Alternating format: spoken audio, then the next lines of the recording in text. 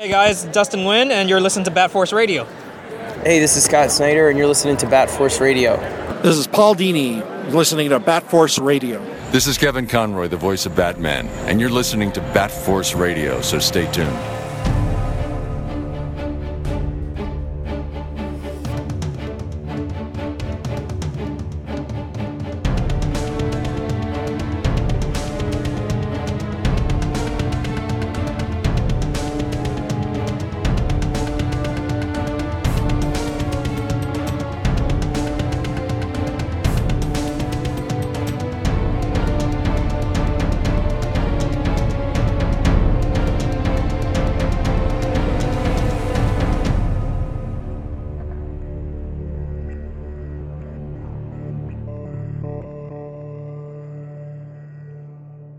Welcome back to Bat Force Radio, the DC Batman podcast with no limits. Now, our next guest is... I just messed up already. I already fucked up, Robin. That's okay. This is usually a good omen when you trip over the intro a few times. It usually ends up being a good show after that. I'm pretty sure the last 4 to 5 that I've done, I've fucked up on each time. Awesome. Those have all been good too. So yeah. So today we got Robin D. Cross over in Canada. Buenos dias. I'm Bat Force Tom in California, and our next guest is probably easily the most accomplished professional we've ever had on the show. He's designed for Warner Brothers, DC, Marvel, HBO, Sony, DreamWorks, McFarlane Toys, Mondo, the NHL, and many, many more. Please welcome the insanely busy Brent Ash. Thanks, guys. Yeah, man. Yeah. Thanks for having me on today. Of course. Yeah, dude, I'm running through your... I know we've been talking for a bit, but running through your list of clients is absolutely insane, man. I think, I said, we're not kidding when I say that you're easily probably the guy that's been the busiest person that we've talked to. Oh, thanks, man. It's been a crazy... I feel like I never take a break. I mean, it's been... ever since I started with McFarlane in 1997, and it's been nonstop ever since. So it's like, in a weird way, the COVID stuff right now is I'm still busy, but it's a nice opportunity to kind of dial it down just a little bit and think about where things are going and just sort of get a sense of giving just thinking about what's important and thinking about just taking a little bit of time off and enjoying the peace and quiet. Yeah. It's almost like the rest of the world has to kind of been put on pause. So exactly. And it's funny because we sit and talk to a lot of artists and writers and stuff, and they've kind of been doing this kind of lifestyle for the whole time they've been working. And the world is now starting to kind of see and feel what it's like to have that kind of schedule. And I think you guys are much better acclimated to it than the rest of the world right now. Yeah, absolutely. I don't know how you guys do this, man. I mean, a lot of podcasts help and music and just even getting people in that and in your industry on the phone sometimes and just shooting the shit when you're when you're busy working. It kind of having that type of human connection when you're pretty much working on your own or in isolation. And that's under normal circumstances, right? Not or pre-COVID. It sort of gives you that connection out to the world and lets you sort of not feel like you're going crazy. Yeah. So it's definitely something. What I've learned is if you guys don't figure out how to balance the barrier between work and home, that's where you start going crazy. Is you have to really know when to stop, either give yourself plenty of time to do work, but at the same time, take a break and step away and live your life. Do you work right now? Do you have an office that you get to go to, or is it all out of your home? It's an office within my home, so it's its own place, and so I can I can keep it pretty much contained, and when I want to take a break and play video games, watch movies, whatever, hang out, make dinner, then it's not sort of encroaching at all into the living space. Yeah. That's good, at least, man. So no, you have to. You have to have that, because otherwise it's very easy, like you said, for it to spill over, and just sort of you don't make those kind of boundaries, then it all just becomes kind of a mess. Yeah, and it's like really, I mean, we've said this almost every time in the last like 3 weeks now that we've had guests on. We really appreciate now the kind of work that you guys do, because there was another element to it that we didn't really understand, which was working, that mental, like that mental puzzle of working from home and kind of, creating a schedule. That's its own thing on its own, on top of, your deadlines that you probably have, all the feedback that you're getting from clients and notes that you're having to kind of go back and forth with on people, and really separating, like, okay, I'm at work right now, so I have to kind of prioritize this versus whenever I decide to be off. Like, that's, you guys have a lot, high pressure and stress as it is with the stuff you do, but then on top of it, like, you have this whole other aspect of like figuring out your life versus work. And it's like, we really appreciate now the work you guys do more than ever. It's like, man, this was no walk in the park for sure, man. So, we most recently, I think a lot of people have been seeing some of your stuff. I mean, I want to say it was just yesterday. We just put up some of your work on the Catwoman piece for Mondo. Yes. And that's been, I want to say that line has been in production for a couple of years, but what we like to do normally is, we'll get to all that great stuff, but we kind of want to get to know you, want people to get to know you a little bit better, to kind of get your start. Where did you get your start on?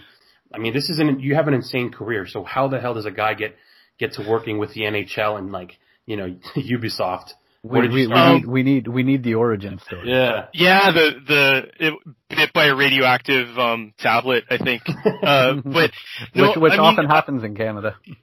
Yeah, you gotta watch out for them. They're deadly. So, I grew up in Edmonton, Alberta, actually, and then for the later years of sort of middle school, I was in Winnipeg for a very short period of time, and that's when I first really got introduced to comic books. There was a local comic book store not too far from where I live called Styx. I actually have to look it up and see if it's still around, but I ended up actually getting a job there. And that was around the time when stuff like Dark Knight Returns, Electra Assassin, all those types of books were coming out. So, you're getting to see that stuff firsthand without any real like anticipation that it's even going to come out. It's just sort of showing up one day, and you're stocking the pull lists and all that kind of stuff, and managing the warehouse, and you're sort of you seeing this stuff for the first time, and it's just incredibly exciting, and that's kind of when I really first started to think about that was what I was interested in doing, like something to do with the comic book industry. When you're seeing the quality of presentation that in books like Watchmen or Dark Knight Returns, like they really pay attention to graphic design, they really pay attention to the whole, look and feel of it. And even though at the time when you're young, you don't really realize what exactly it's doing to you, it's having an impression and it's having an impact. And I can easily say to this day that stuff was, formative in terms of how I think and how I feel about how information and how entertainment is presented.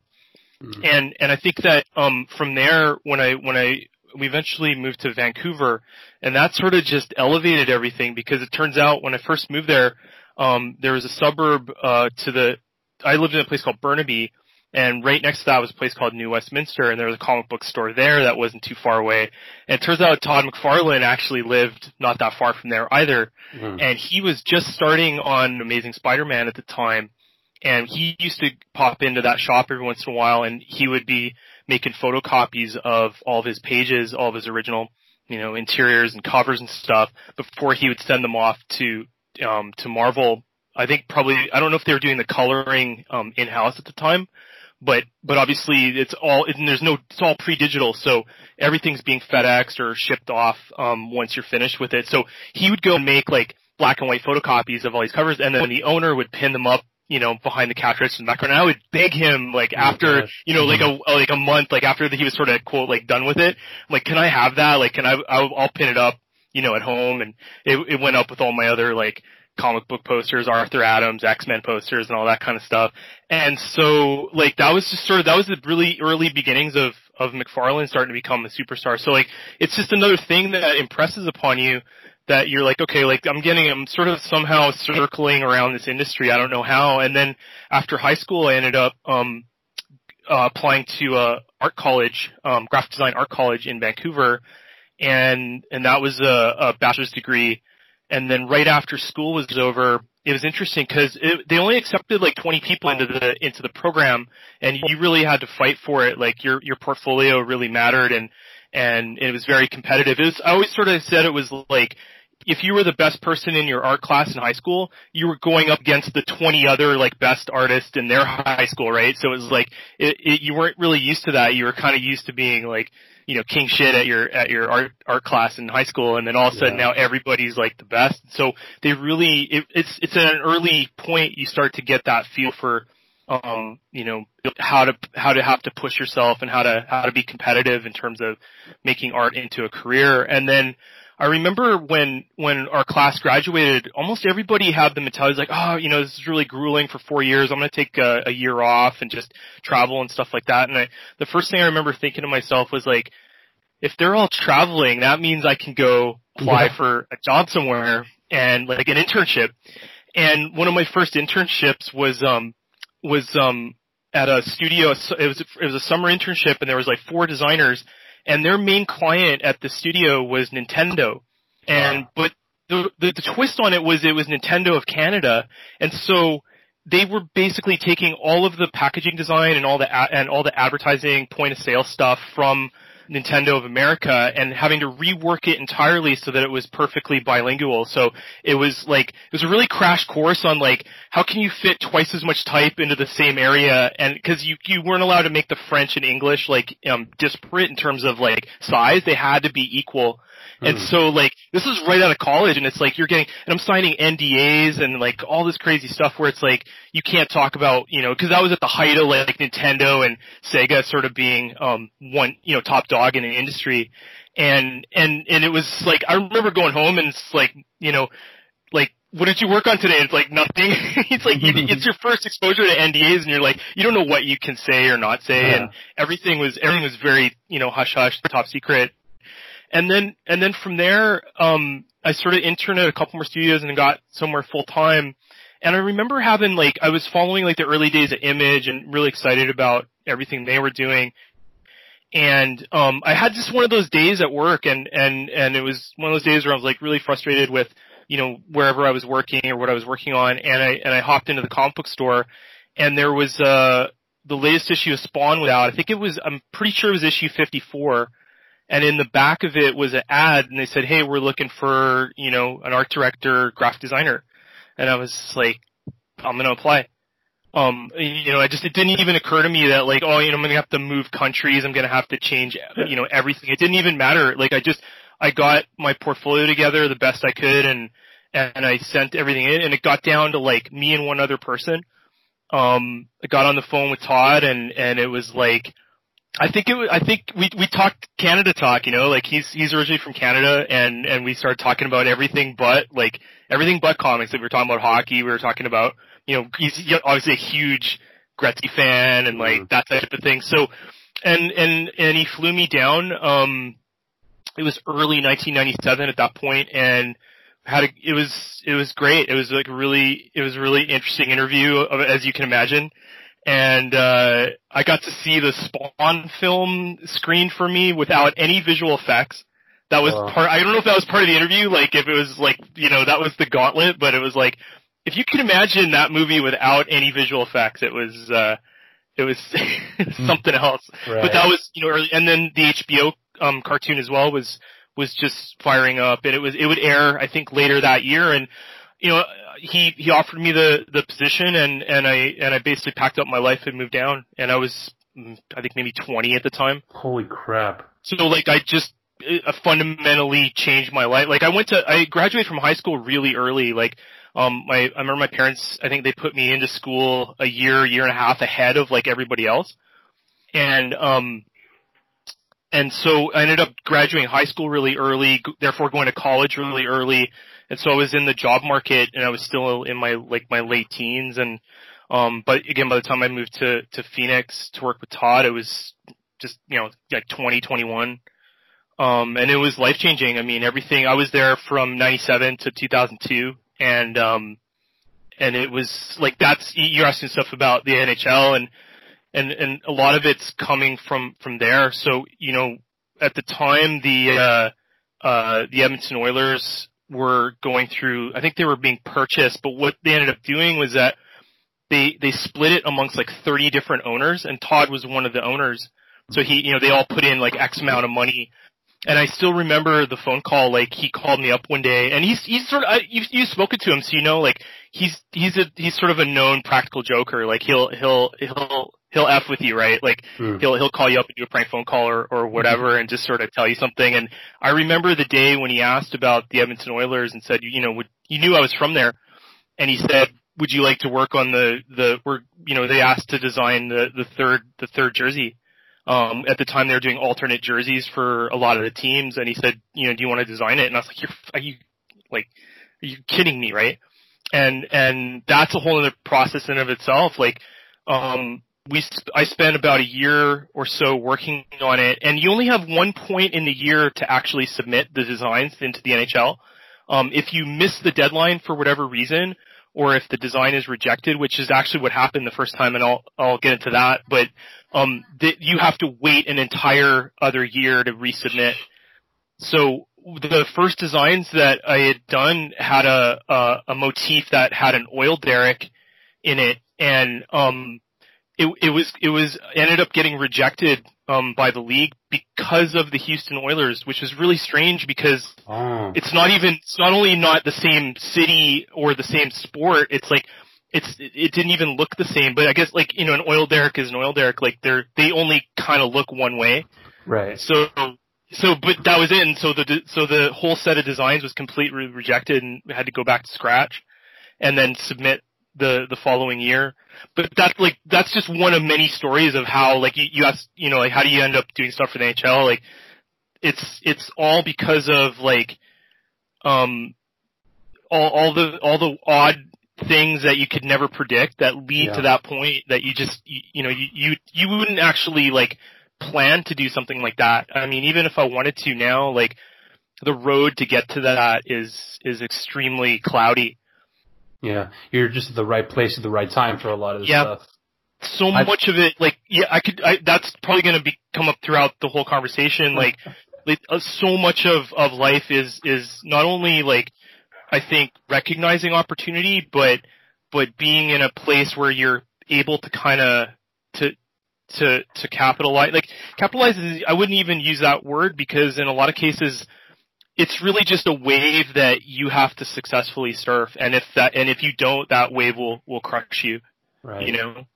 Man, so you were 21 years old, and at the height of McFarlane, with that movie deal, with the TV show, you're in there working with him, like, on all this stuff, and so you're like, and it's funny you mentioned, like, seeing the movie before any visual effects. I'm just, like, wondering what that was. He probably Todd, after you watched it, was probably like, what do you think, huh? What do you think about it? It's pretty good, right? I mean, what are you talking about? I mean, this cave's going to be awesome. It's going to be amazing. I mean, we're going to have the cave. It's going to be big. It's going to be amazing. Yeah. Charlie Guazabo. Yeah, exactly. Yeah, no, let's say, like, it's actually at a, again, you guys too, like, you love film, and we're so used to seeing stuff in a finished form. And that, and in a lot of ways too, that really sets the stage for, like, at a young age, for being in a creative industry, you have to get really used to seeing stuff in all kinds of different shapes and forms of the process, and you have to see past it a lot of times. Like, anything from working on a video game project to toys, toy sculpting, packaging, identity design, all of it is fundamentally like some type of work in progress until it isn't. And with that in mind, like, you really have to have a vision and see past a lot of the blemishes, because it's hard, like, especially in larger endeavors. Like, if you're working with a large team on a video game project, like, there's so many moving parts and there's just so many people involved and so many stakeholders and decision makers that if you're not able to kind of, like, lock down, where you envision it going and work with your team to get it to that place, like, it becomes very, very daunting task very quickly. One of my favorite video game franchises ever is Assassin's Creed, and you've done some work with Ubisoft Montreal on Assassin's Creed. Yes. How did you find your way into that, and what was that like working on such a gargantuan property? It was incredible. It was already one of my favorite series. I basically had been working after I left McFarlane, I went into the video game industry with a small studio in Phoenix, and I'd stayed there for like 6 or 7 years, over the course of several projects. But I got essentially headhunted, through, I think maybe at LinkedIn at the time by actually just Ubisoft in general. They had originally approached me with a position of creative director for a racing title they were developing at one of their Paris studios or French studios. It was Lyon, and it turned out ultimately that was the game that became The Crew. And so they were specifically looking for somebody that had lived in America because the game was set there, and so it, like, for me, not having ever had any real like that level of creative director experience. Ultimately that particular position, I didn't go to me, but they were impressed, with the interviews and everything else. And they said, we've got some stuff going on in Montreal. Would you be interested in going up there and visiting and seeing, if there's something there for you? And that, at that point, I was looking for a change as well. And because of some of the franchises that they had, like, I think ultimately I choose between, Far Cry.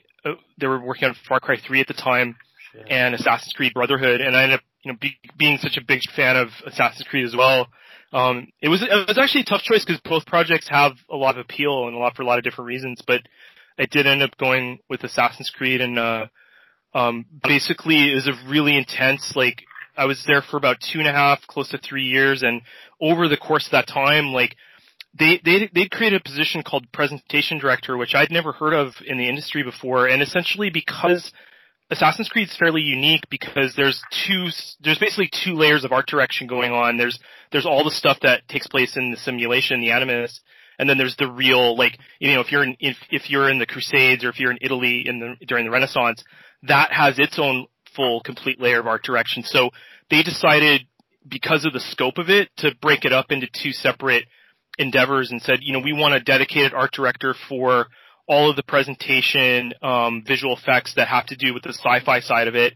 And then we're going to have a separate art director and then, of course we work together over various things. And that's how I got to meet, like, again, it's all connected. Like, I've done, art book designs for, a gentleman by the name of Raphael Lacoste. And so he was, one of the art directors on Assassin's Creed. So you just get to sort of work with and know all these different people through his various parts, and they think of you, like, you sort of become top of mind when he's looking to design a book or do something, with his personal work.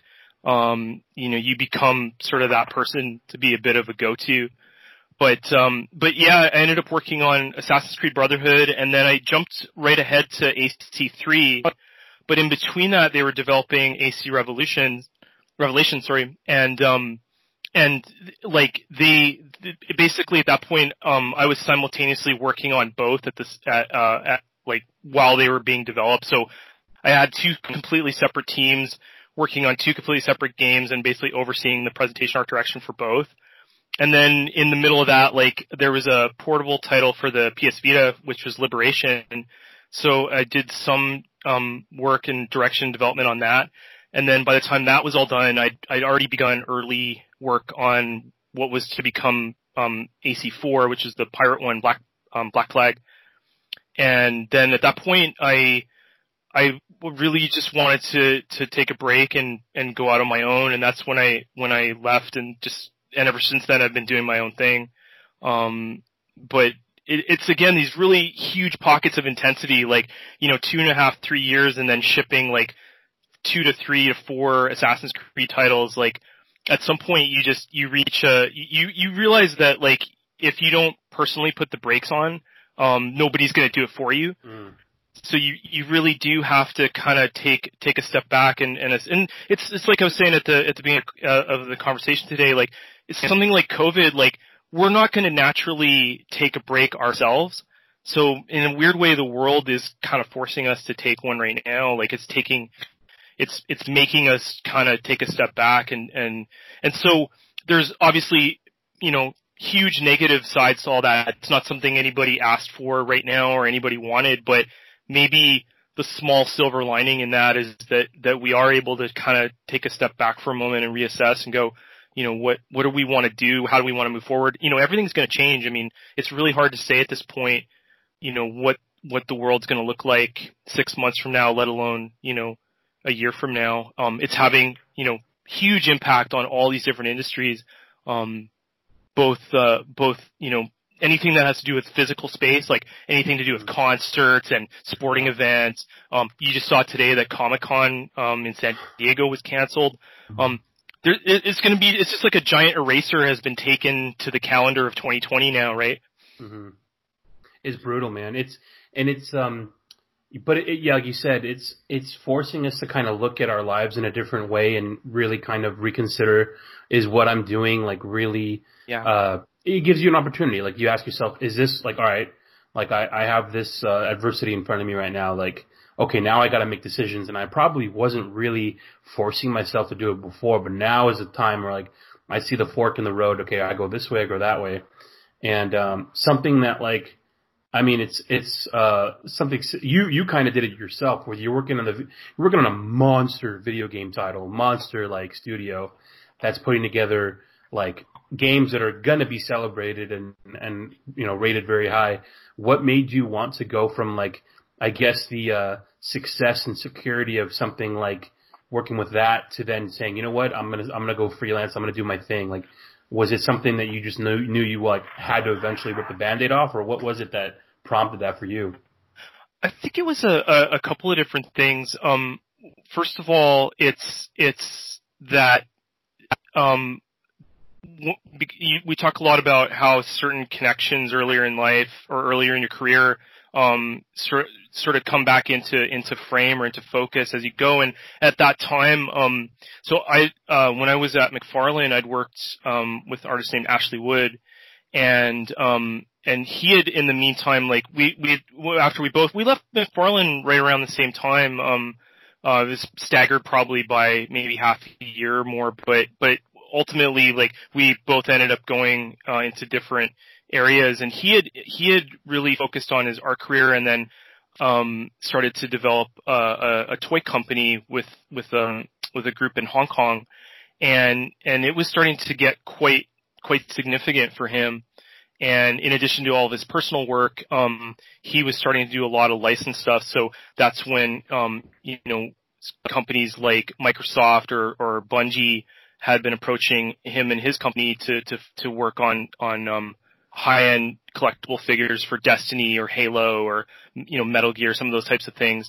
And that just was really appealing and interesting to me. Like, he reached out and we spoke at length about sort of what he was looking to get done. And I saw that as an opportunity to, like, you know, I really did want to get more on my own. And I think the main thing is that, video game projects are they're quite lengthy. Like, you're working on something very intensely for just one thing for a year and a half, 2 years. And I was sort of interested in the idea of shorter, more concentrated projects where I could do a lot more variety in the course of a year. And that I wasn't hinging, like, in an entire year or 2 years worth of, like, you know, blood, sweat, and tears on one project. I was able to kind of be a little more compartmentalized about, I'm really interested in, you know, these types of things that 3A is doing, and I'm really interested in these types of things that this other company is doing. And so, what that affords you is you're able to work with a lot of different types of people, on a huge variety of projects. So like I have sort of a weird background because I went from toys, publishing, packaging, website, that type of thing, and then ripped that Band-Aid off and went wholeheartedly to video games. And then, so now I've got these two completely separate types of compartmentalized careers, and I was sort of seeing opportunities to mix them together and to expand kind of on all the, because even when I'm at Ubisoft, like, the presentation director role, you're only really supposed to be working on user interface and visual effects, stuff like that. But every opportunity I could take, like, I would be, you know, mocking up, you know, collector's edition book covers and logo designs and T-shirts and merchandise. So I really took advantage of like the background that I brought with me to go, hey, you know, I can have a positive impact on the brand itself and not just the specific thing that they're asking me to do. And then when the time came, I was like, well, I can start to do that a lot more frequently for a lot more people if I just detach myself from any one thing and go, okay, I'm going to work on this, and then I'm going to work on this. And so, you know, it introduces a whole host of new challenges because, as you said earlier, like finding balance and a schedule and discipline and all that is one of the biggest challenges. Like at some point, over the last few years, like I've had a client in almost every time zone on the planet simultaneously, right? So it's like, it starts to become like, okay, where do you carve out an 8-hour day to get all this work done, give yourself a life, have a normal schedule, but still be available to be able to be of service to everybody's different needs and everyone's different, asks that they're looking for. So, I like that. Like I like sort of hitting a little bit of the reset button, every once in a while and saying like, here's a challenge and that I recognize, and here's a way that I think I can, meet that challenge. And sometimes it is a leap of faith, and sometimes it's a bit of a finger cross, and you're like, I hope this is gonna work out. And then each year goes by, and you build on your success, and you build on the different things that you've done, and you maintain a good network and a good level of professionalism, and it, I don't want to say it's that easy, like it just takes care of itself, but you find that those types of things give you some of the momentum that you need to carry you through. Yeah, man.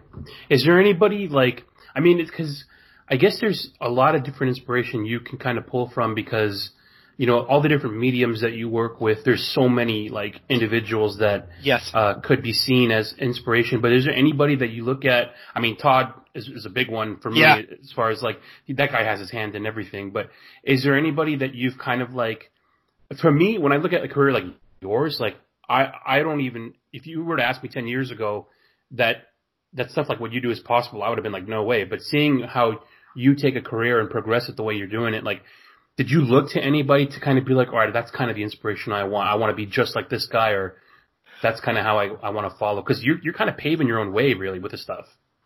I think that's it. I think I think it's because of the types of people that I've encountered. I really do try to, and I think that's one thing the video game industry taught me was that because it's such a highly multidisciplinary endeavor, that you start to gain a lot of respect and trust and empathy for the different disciplines. Like, I'll never be the level of programmer that it would take to make these games work the way they do. But in having, being in close proximity to those types of people and sort of getting an insight into how they think and how they tackle problems.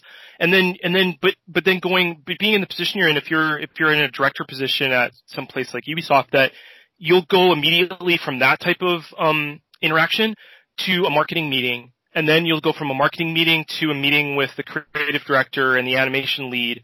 And so all of a sudden, over the course of interacting with all these different types of people and getting an insight into sort of how they tackle problems and how they solve problems. Not all of it's graphic design, obviously, but it does give you a sort of a crash course education in like, how people tackle their respective disciplines, how they work with others.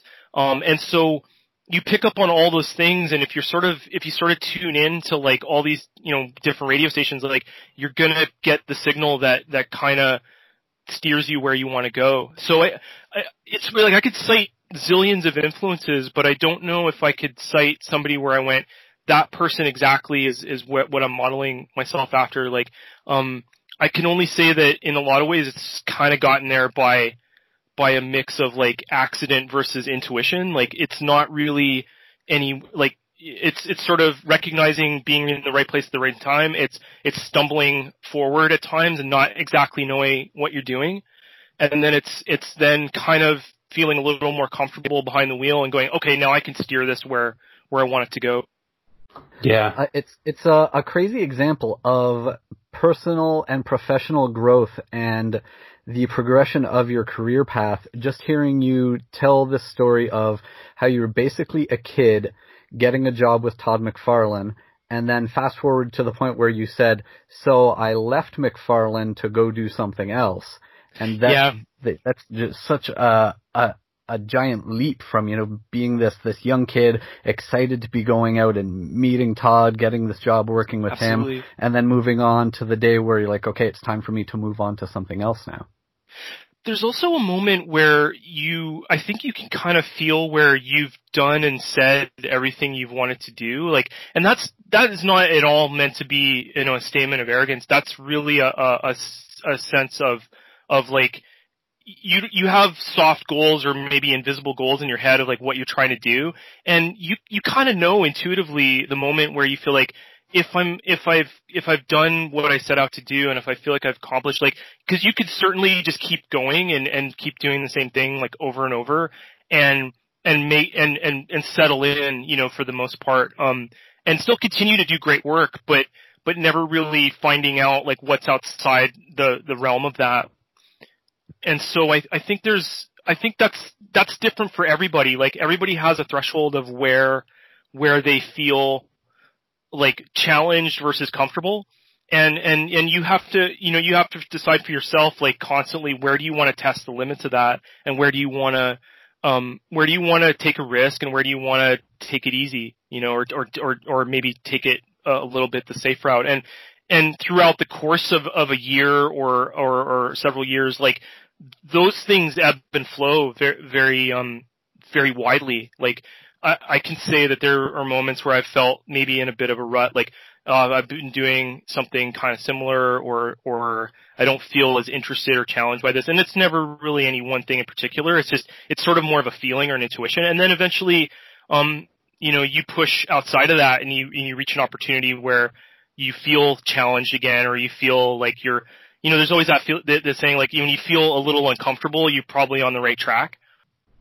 I think it's a good sign of having a good awareness of what you're doing, what you've done, and what you have left in you. Our most recent episode, we had Jason Fabik on. Yeah. He was talking about doing Three Jokers with Jeff Johns. And another Canadian. Yeah, exactly. Yes.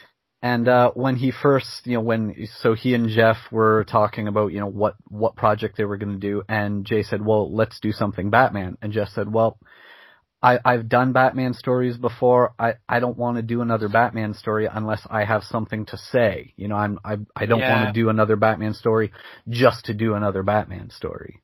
Right.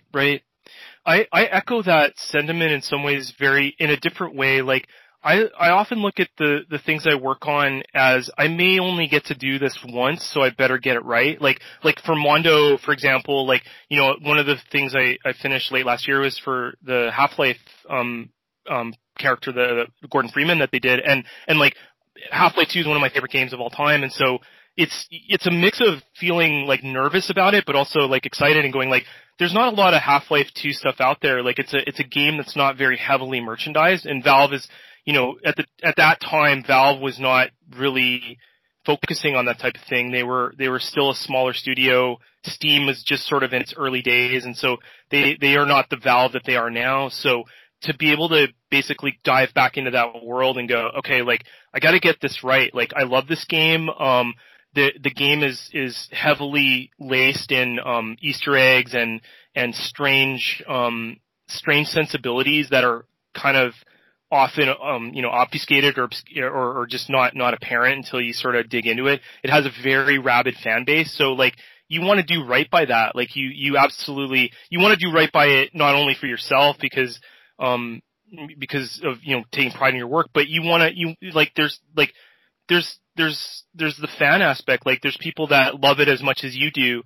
And they want to get something. If you're going to pay $200 something for a toy, like, you want to get that the best that it could possibly be, right?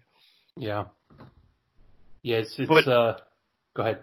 Oh, but I was gonna say, like, that's it. Like, there's very little chance, for whatever reason, I'll probably ever work on anything to do with Half-Life again. So, I take that a bit fatalistically. Like, that's not a negative statement. It's like, I had my one and only, in my mind, my one and only shot to work on it, and I'm going to get it as right as I can. And if I get to do something else with it, great. If not, then I didn't leave anything on the table. Yeah. It's, especially right now in the environment that we're in, where like projects and, things that are being worked on suddenly just might have to grind to a halt because, yes, the resources or whatever are now scarce, and, or maybe it's the ability for people to kind of go and get these things is no longer available. So it's a good way of looking at it. Like, I think you guys, especially because of all the properties that you work with and all the things that can change hands with like ownership and all that kind of stuff, it's like, I think especially with like design stuff and concept stuff, like there's a chance that you might put in like a year or two's worth of work, and just that stuff will just never come out because like the company got bought out, or there was like you said, you worked on the design for this jersey, and the football team that no longer exists had that same logo right before they became the Patriots, Yeah, like, exactly. Yes.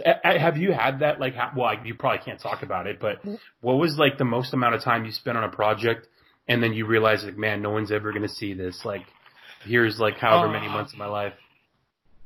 Well, there's two situations, actually. When I was at the studio video game studio in Phoenix, after we'd shipped a few titles, and again, it's like, there's ties to licensing, I find, like, throughout everything I do. Like, the second title that I worked on there was a video game for Pixar's Cars movie, and of course the studio that I was working at was known for its the racing titles, so they were making a lot of the motocross off-road type of games exclusive for Sony at the time, and so it became kind of a boutique studio known for that specialty. So naturally, like, THQ had licensing ties with Pixar and Disney.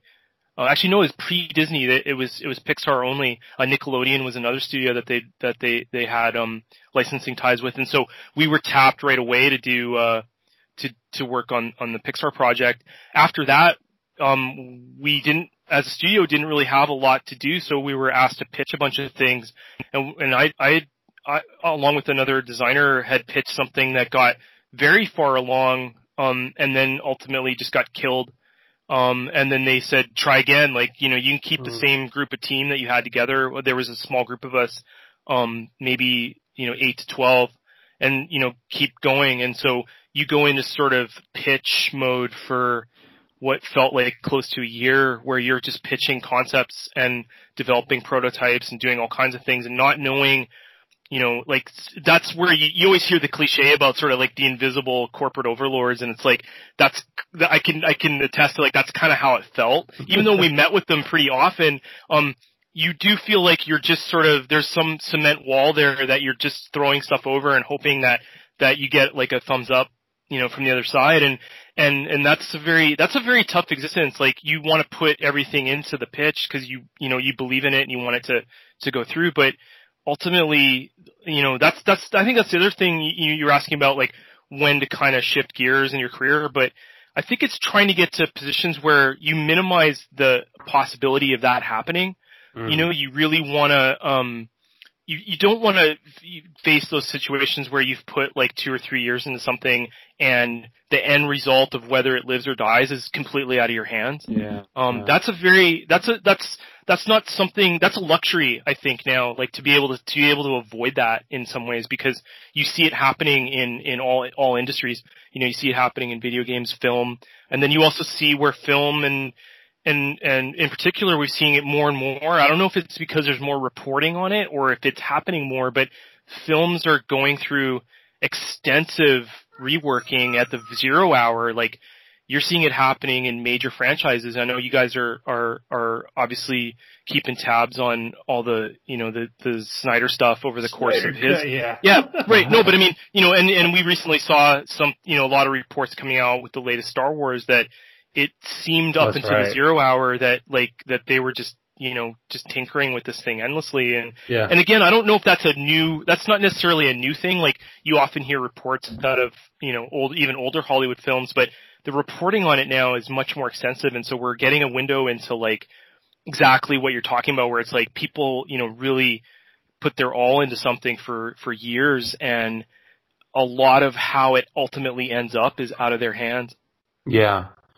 It's definitely a different age now because, I mean, us included, there's like millions of different, quote unquote press outlets that are getting access to places that they probably wouldn't normally get to. So you're bombarded all day and night with all these, behind the scenes or progress shots and stuff like that. I'm kind of glad at least that like, with movies, it seems to be like the biggest thing where there's all these leaks and there's all these progress like photos that you see. So it's like, you hear of a movie getting made and you're already seeing everything look like you're not really supposed to be seeing it, but you're seeing all these like in progress stuff. But at least with like some of the stuff, like the toys that you work on and like the video games, like we're at least seeing more of an end product when you guys tease stuff.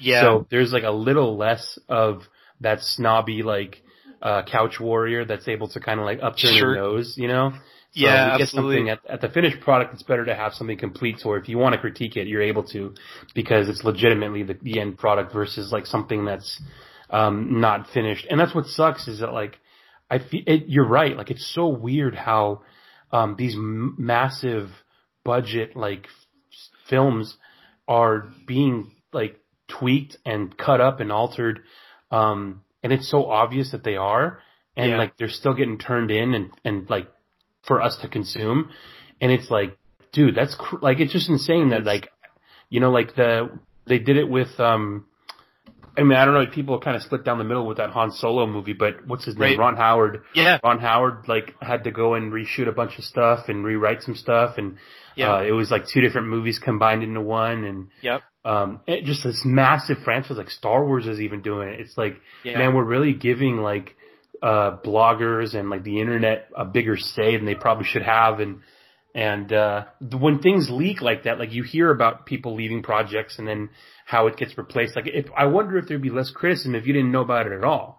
Like. Yeah, I think about that a lot. Like, I mean, I don't know for you guys, like growing up when, pre-internet days, if you went and saw a Star Wars movie, like when I was growing up, like first of all, you didn't know if there was going to be another one.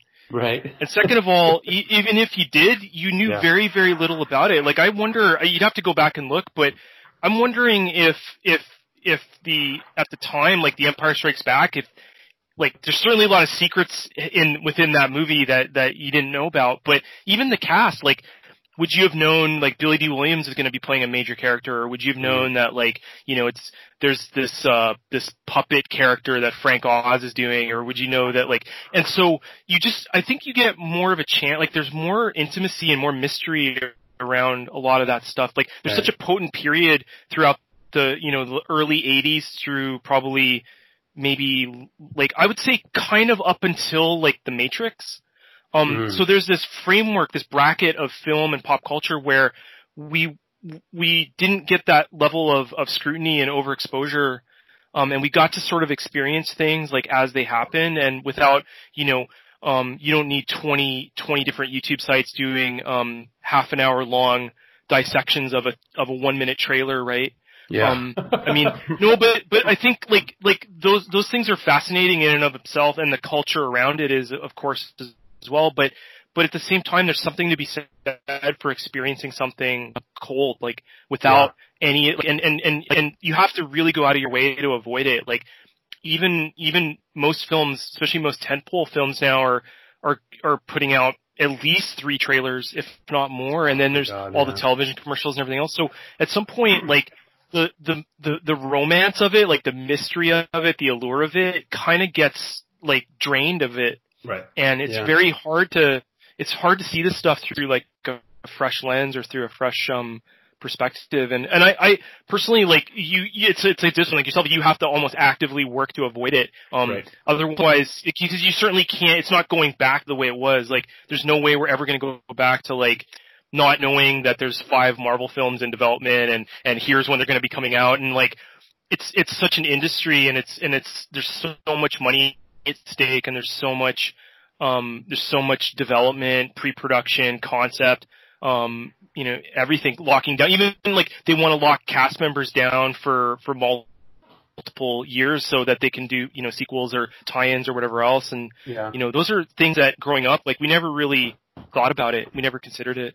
How is it?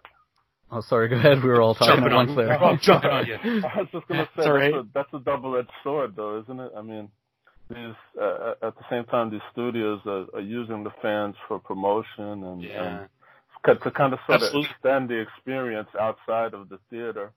Absolutely. For more than 2 hours, for a year or whatever. Like, when The Dark Knight came out, there was all this viral marketing. And it's incredible.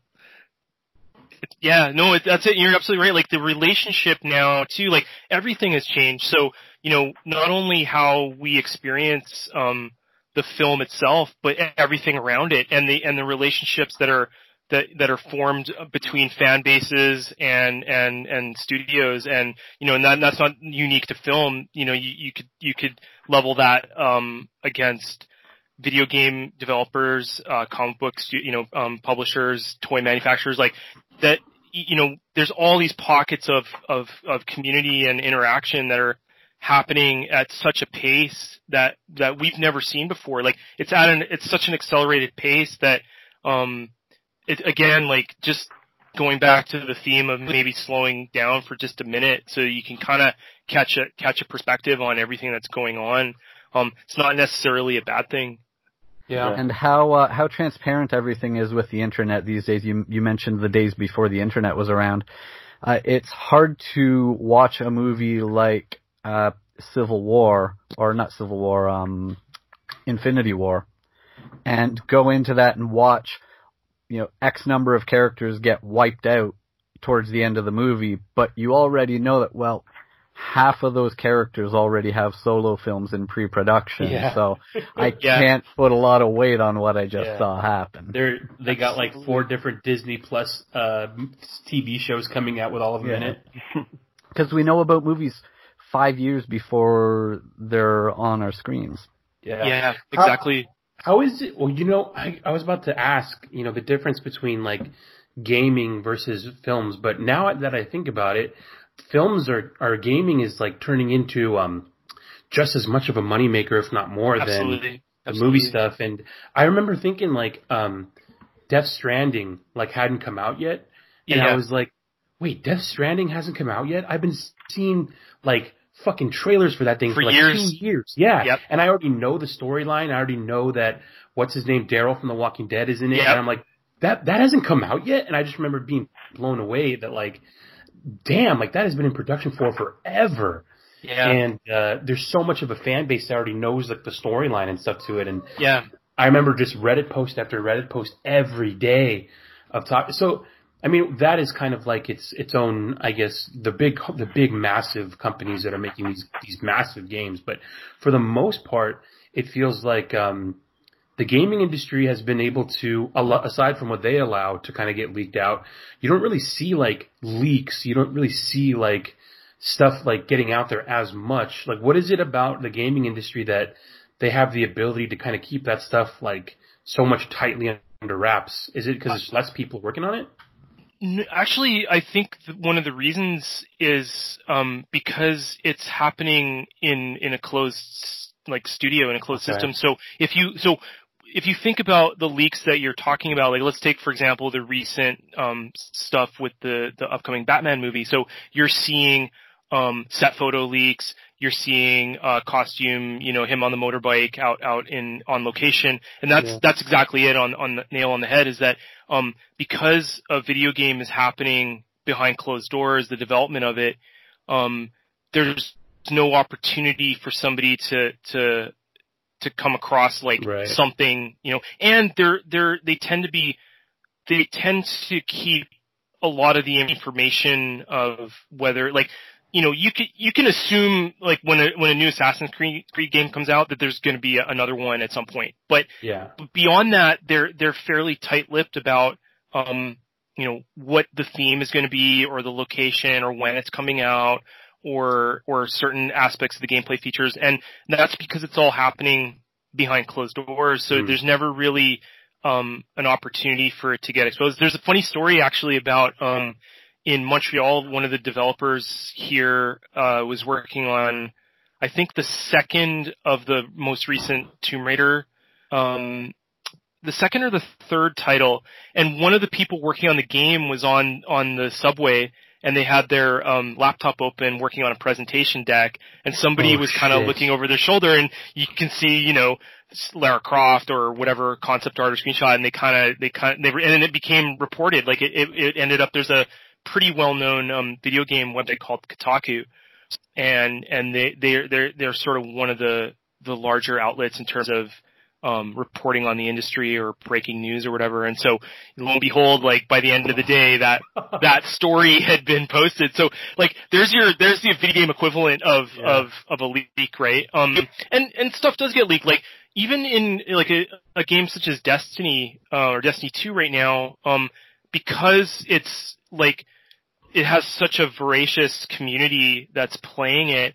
You know, often parts of the game get data mined, that are, you know, and that leads to like uncovering, oh, this exotic weapon is eventually gonna, you know, it's in the database. So it's like the API is public. So basically like, you know, anyone that has even some bit of ingenuity can go in and dig around and go on a bit of a treasure hunt and find like, oh, okay, you know, if they look far enough, they'll find stuff that is already in the code because it's a live game. And so there are, so like in that sense, there are equivalencies to like what we're seeing as that photo leaks in the video game industry, but they're different. And you're right, they do keep things fairly tight, fairly secret. Usually, and I do think it's, Death Stranding, you mentioned Death Stranding a couple minutes ago, and I think part of the reason why we saw so much of that for so long is because of everything that went on before that project happened, because Hideo Kojima was doing Silent Hills, and Norman Reedus was going to be sort of the star of that. And they had the PT demo that was up for people to play, and that still gets called the scariest video game of all time, and it was just a demo.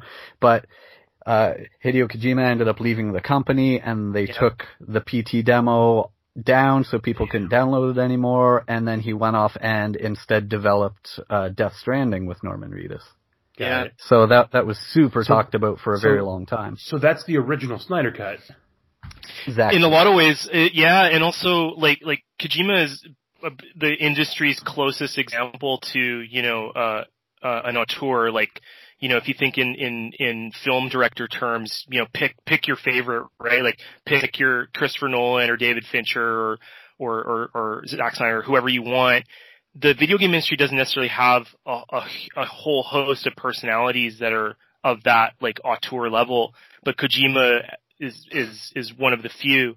And so he's also, you know, very much a master of self-promotion. So he's built his whole career around these very large, elaborate cutscene, you know, narrative, Easter egg, breadcrumbs, whatever you want to call it, throughout the Metal Gear franchise and throughout all of his work. And so, he essentially took what he's best at, and when he left and started his own company, he was able to capitalize, I think, on not only his fan base and his reputation, but also, that like he had sort of no restraints. You know, he was able to go out and develop his own game engine. He was able to go and build his own studio. So it's really a person that had honed his entire career at another company was now able to go and do it for himself. That's awesome. He's probably the only person in the gaming world that I'm aware of.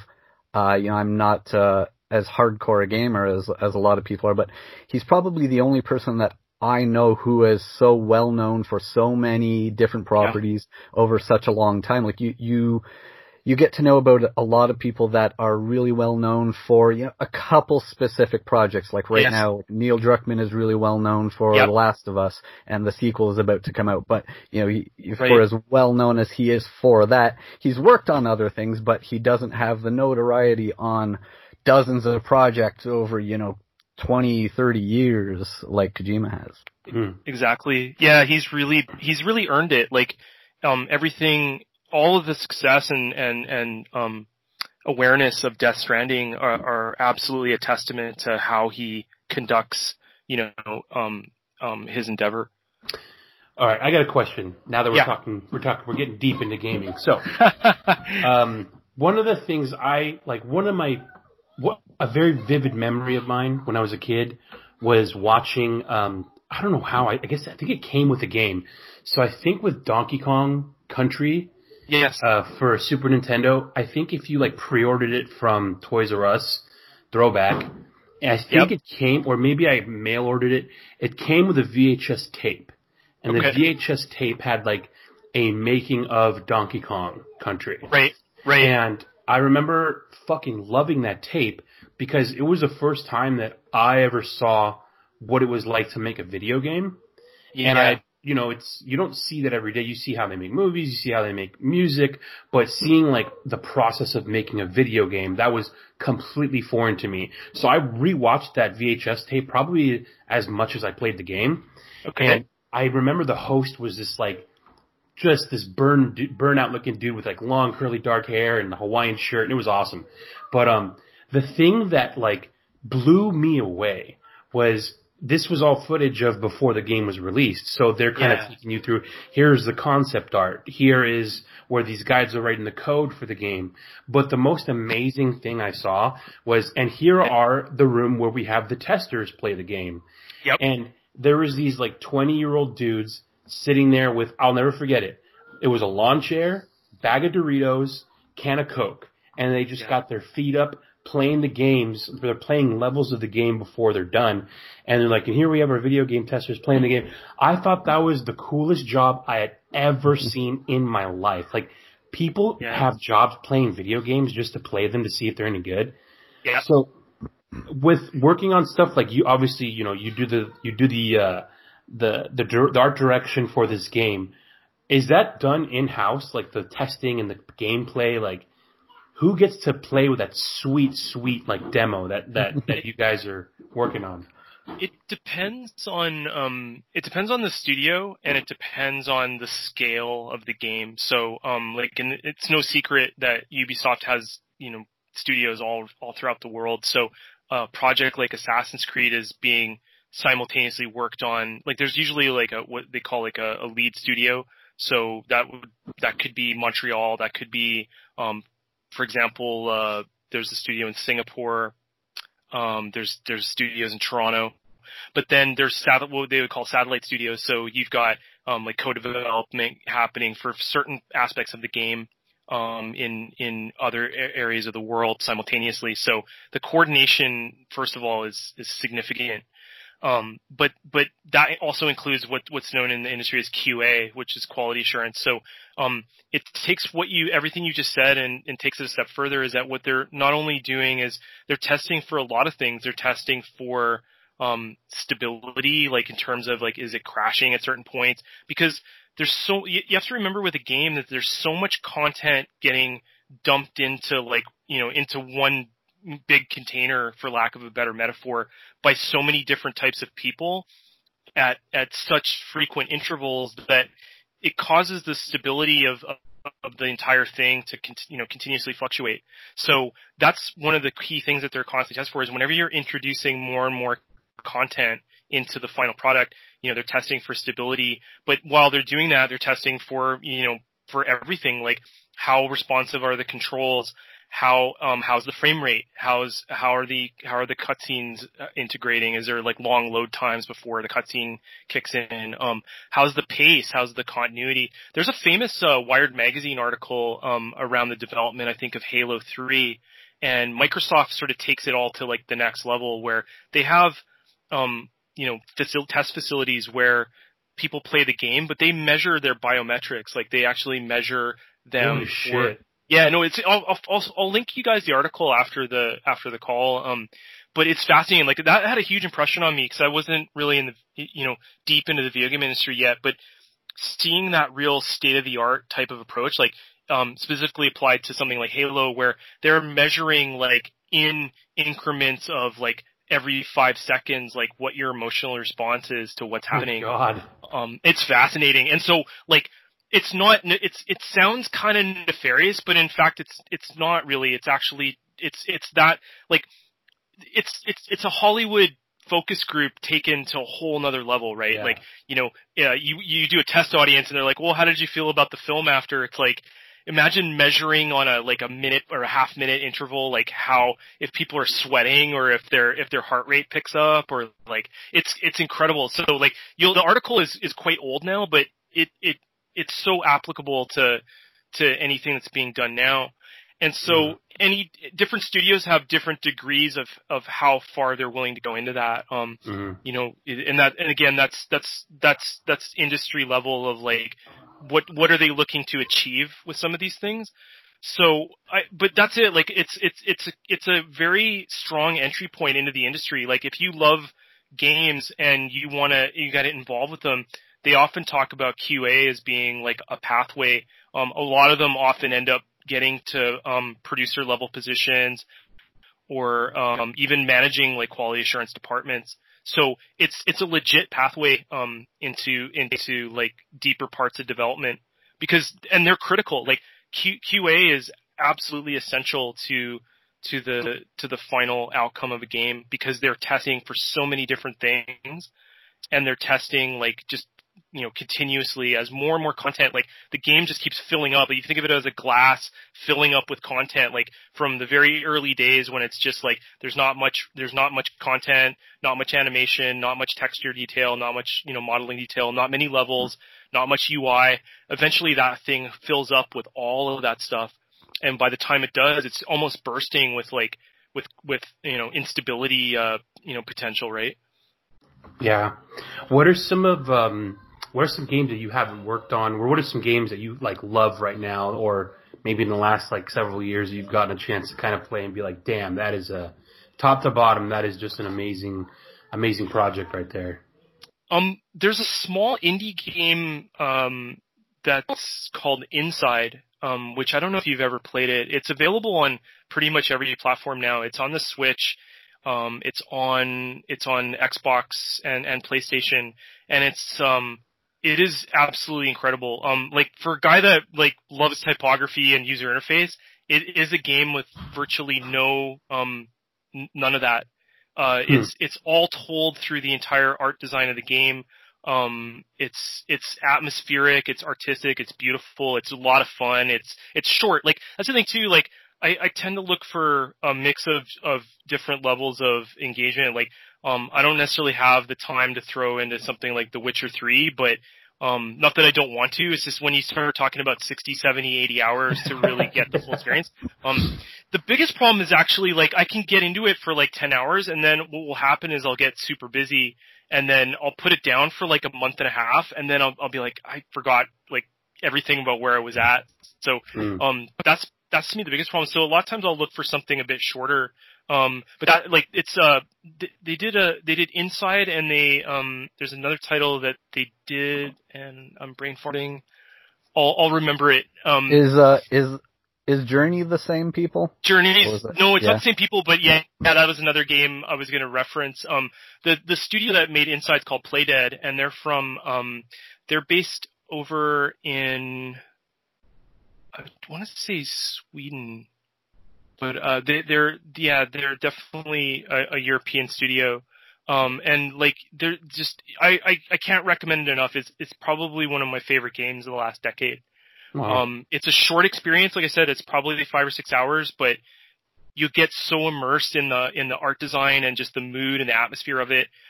Everything about it, the sound design, the pacing of it, the mechanics, the way they introduce you to different aspects of what's going on. Journey is another one that is really amazing. Again, it's less like, that's the other thing we're seeing. Like, we're seeing it in all forms. Like, video games are evolving away from not strictly being AAA action adventure, first person shooter. Like, those are all always going to be staples of the industry, and they're all great games. But with the smaller indie studios, they have an opportunity, much like we've seen, with indie comics or with indie film, they have opportunities to tell stories in a less orthodox way. And, yeah, like you have games like Edith Finch that you're basically just walking through a story. Yeah, exactly. Yeah, absolutely. And so like again, like it's like everything else. Like it's what are you in the mood for, and how much time do you have to invest in it? So if you want to, like I played Destiny 2 with a buddy of mine that lives in the US, and we kind of treat it as like it's a fun way to blow off some steam after working all day, and also like it's a cheap phone call, right? Like we could catch up and talk and just bullshit and while we're shooting, space creatures in the face. So it's like over the course of like, not only have I worked on, product stuff for that game, but I do really admire the graphic design and their sense of presentation. I think they've clearly exerted an influence on the rest of the industry when it comes to the level of graphic design and presentation. One of my other all-time favorite games is Wipeout, which was a racing game on the early PlayStation. And the big thing about that was it was a British graphic design studio called the Designers Republic, and they branded everything in the game. They came up with all the fictional names for all the different racing leagues. They branded the track design, the signage, the logos, like everything. And that was, again, like as a young, impressionable, student of graphic design, to see that this stuff was possible, was really eye-opening and mind-blowing. What was that one called? Wipeout?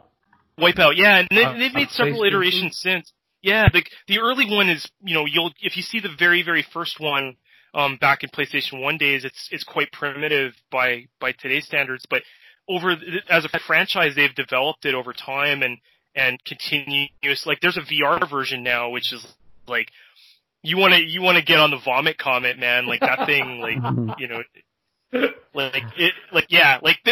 that's the thing about VR. Like, there's actually a recent, I don't have, the setup to run it, but I'm really curious about the new Half-Life Alyx, because I think if anyone's going to make VR, like truly the next level of mechanics and realization, it would be Valve.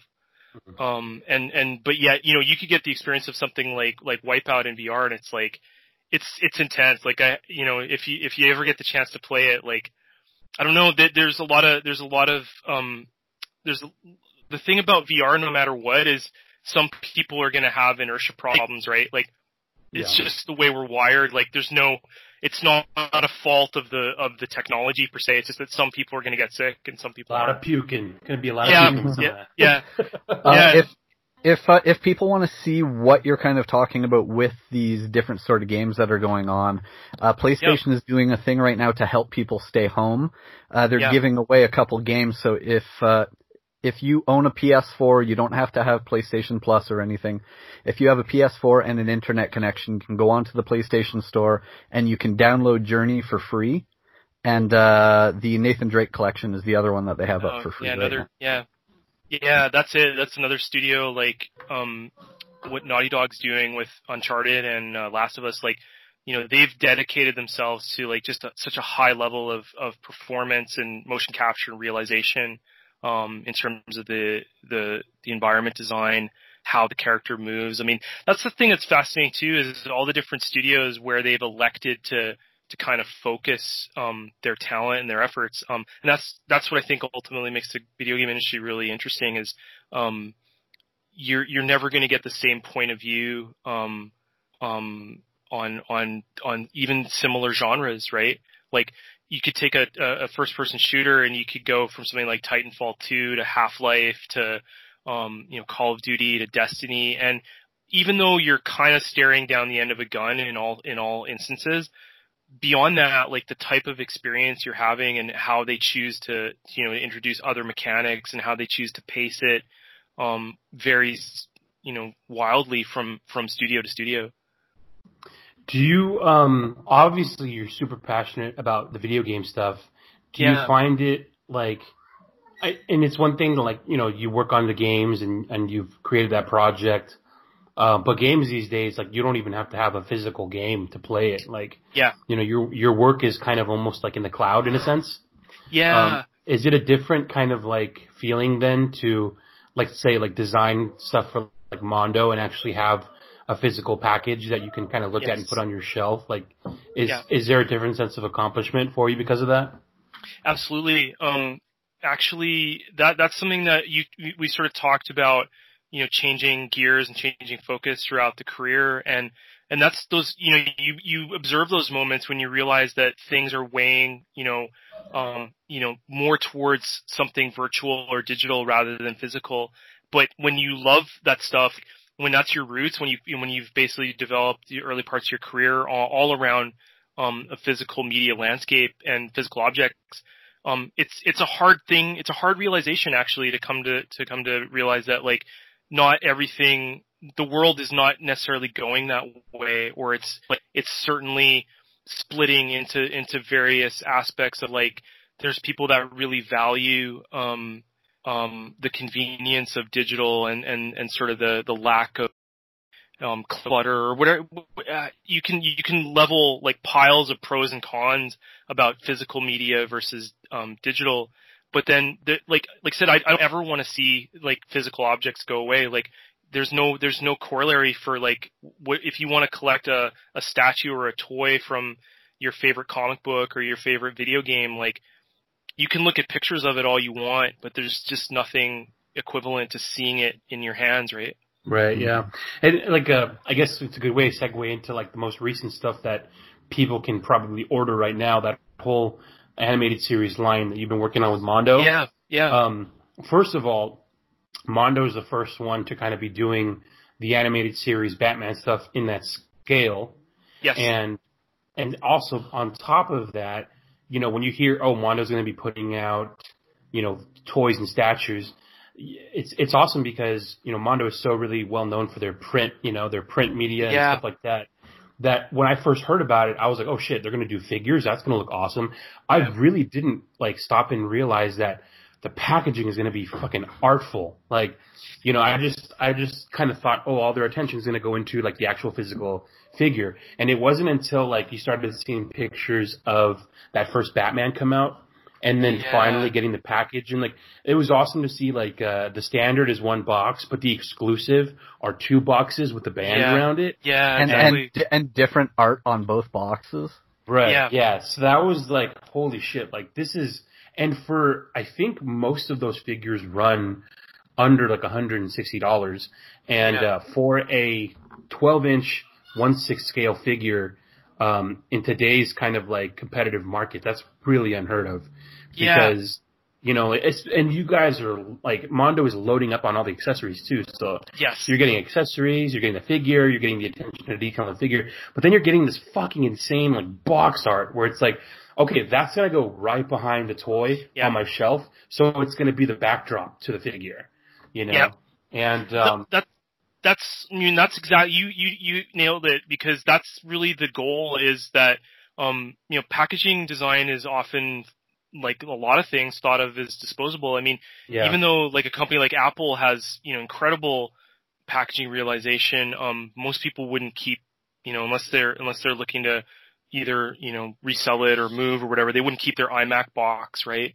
But to hear and this was happening at 3A as well, where, when people were photographing the figure in front of the box as the backdrop, that's the largest compliment you can ever receive, because it says that they're together, like they belong together. Yeah. And that you could easily, and that's not what they bought. Like they came for the figure. They saw the photo on the website, and that's what they know that they're purchasing. So in a lot of ways, like, getting packaging that you feel that strongly about is somewhat of a bonus. But it's extremely flattering, because you could take that exact thing that you paid $160 for, throw it into like a bubble wrap envelope and send it, and you'd still get what you paid for. You'd still get what you wanted. Right. But the packaging is your first experience. Like, it kind of justifies your purchase in a lot of ways. Like you said, I've been anticipating this. I paid $160 for it. When you first crack the box open and you see that logo, and you see the top panel, or you see the front panel, it takes everything you felt about, the anticipation of buying it and justifies it for you. Yeah, it's cool too, because, I mean, especially our group of guys, we all are we all have stupid, massive collections where you're probably gonna be buried with it one day. But what's nice is that, like my Batman, my Mr. Freeze, I don't even have them out of the box. I literally have the box on my shelf as the display, and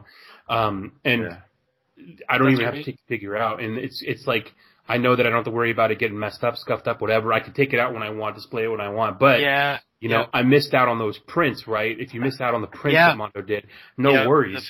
Fucking City. Box is the print right there, Yeah. And they completely... Go ahead, Grumps.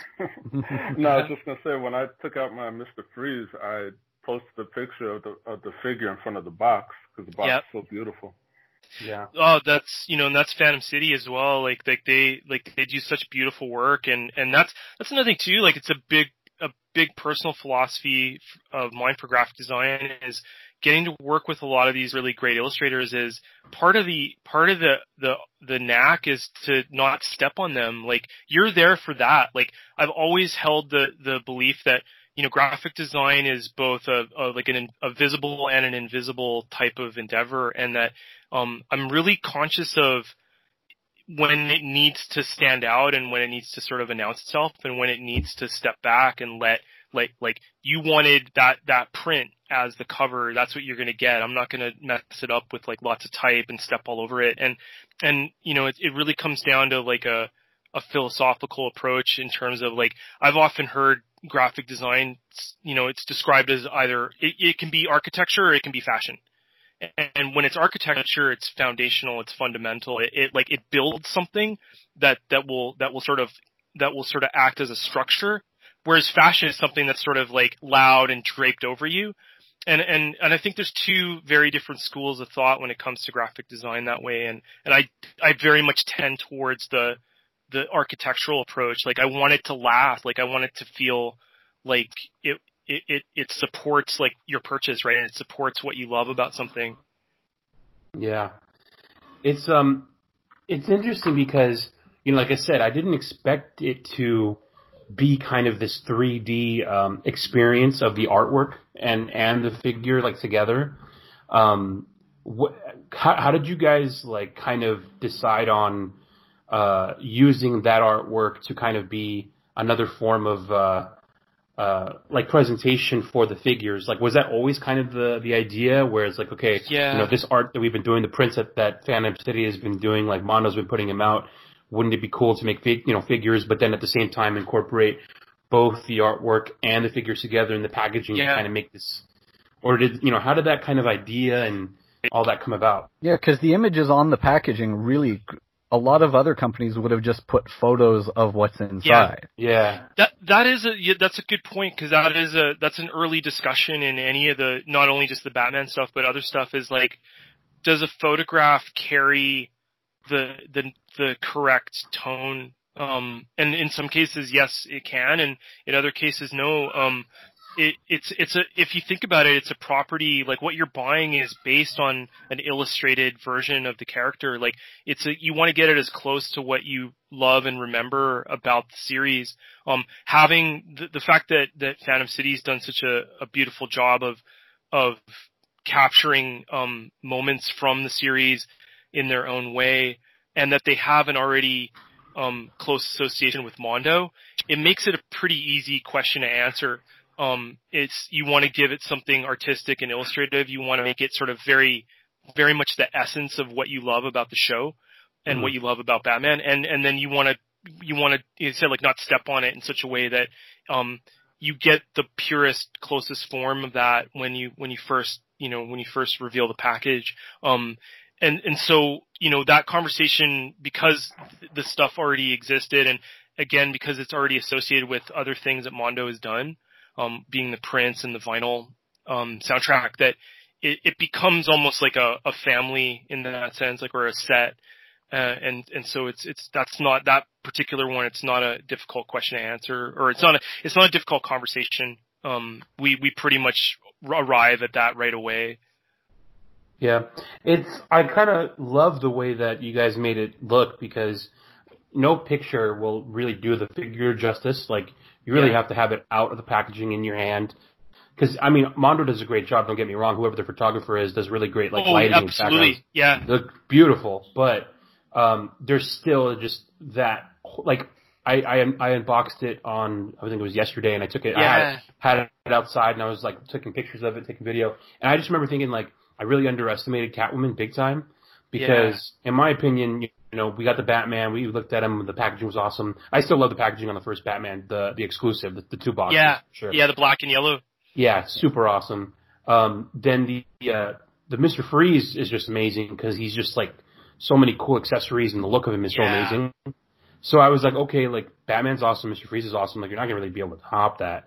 But the simplicity of the Catwoman design mixed with just how fucking nice that artwork on the box is, on the background. And I even I didn't even plan on it, but I had a red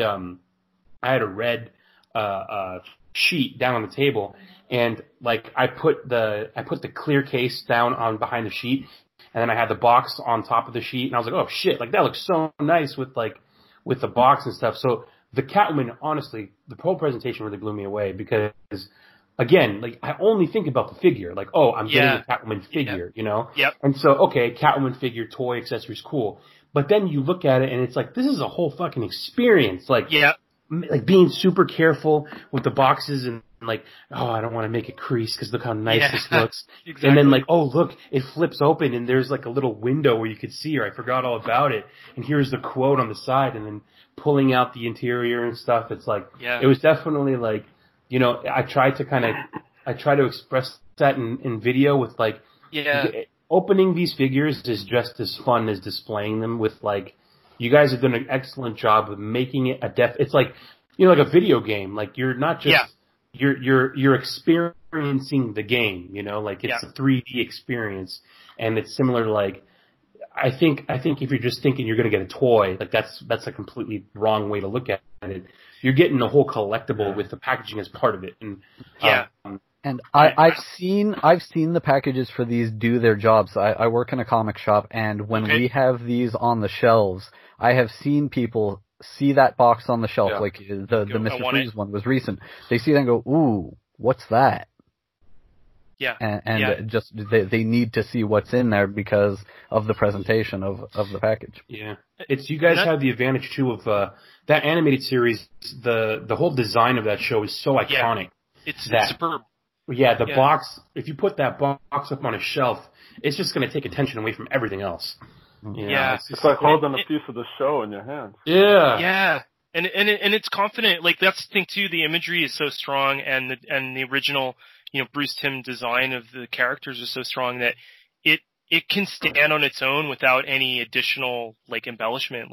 That's one of the things that becomes pretty clear when you're working with the stuff is when to embellish and when not to.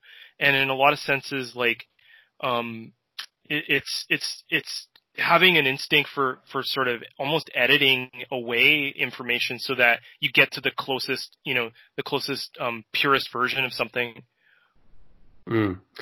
You, obviously you worked on all the ones that have come out so far. Yeah. Do you guys work on all those, do you work on all those at once? Or do you work on individually each piece and each packaging, and once that's done, then you can move on to the next one?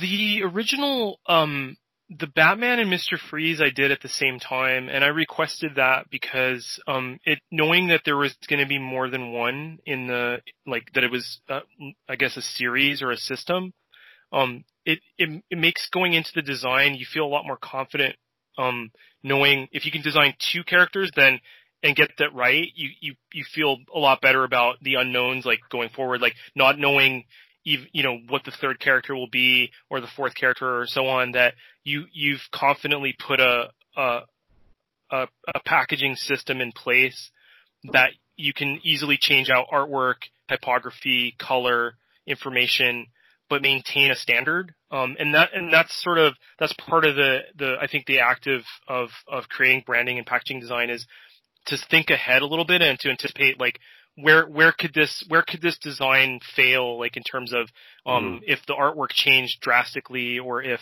this changed drastically. So in that case, I had done both Batman and Mr. Freeze at the same time. Batman first, and then doing the double box for the collectors, and then Mr. Freeze. But when then Mr. Freeze like was good enough like to get approved, but then it went through some refinements. But then Catwoman was created sometime after that. Mm. And I mean, those are awesome. The Batman stuff, obviously, really awesome. What would you say is your favorite, like, that you've done so far of that line? From the Batman stuff? Or for Mondo in general? Mondo in general.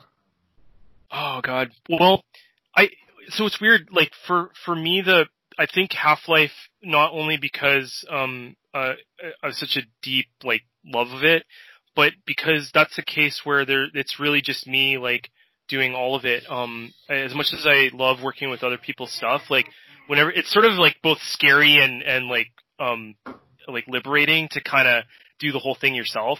'Cause I'm not an illustrator, so, like, that's where it's like, okay, I've got to basically get across some of the nuance and emotion that a great illustrator can pull off in their sleep, but simply do it with graphic design and typography. Like, that's an interesting challenge. So in that sense, I'd probably say Half-Life, but Batman to me, just because I love Batman so much, like, and the animated series and you know, any incarnation of Batman, any chance to work on Batman is like a dream come true. So I would put that a very, very close to second, like / tied for first. And it's just because of, and it's also, it's hearing now, like, your guys' reaction and response to it.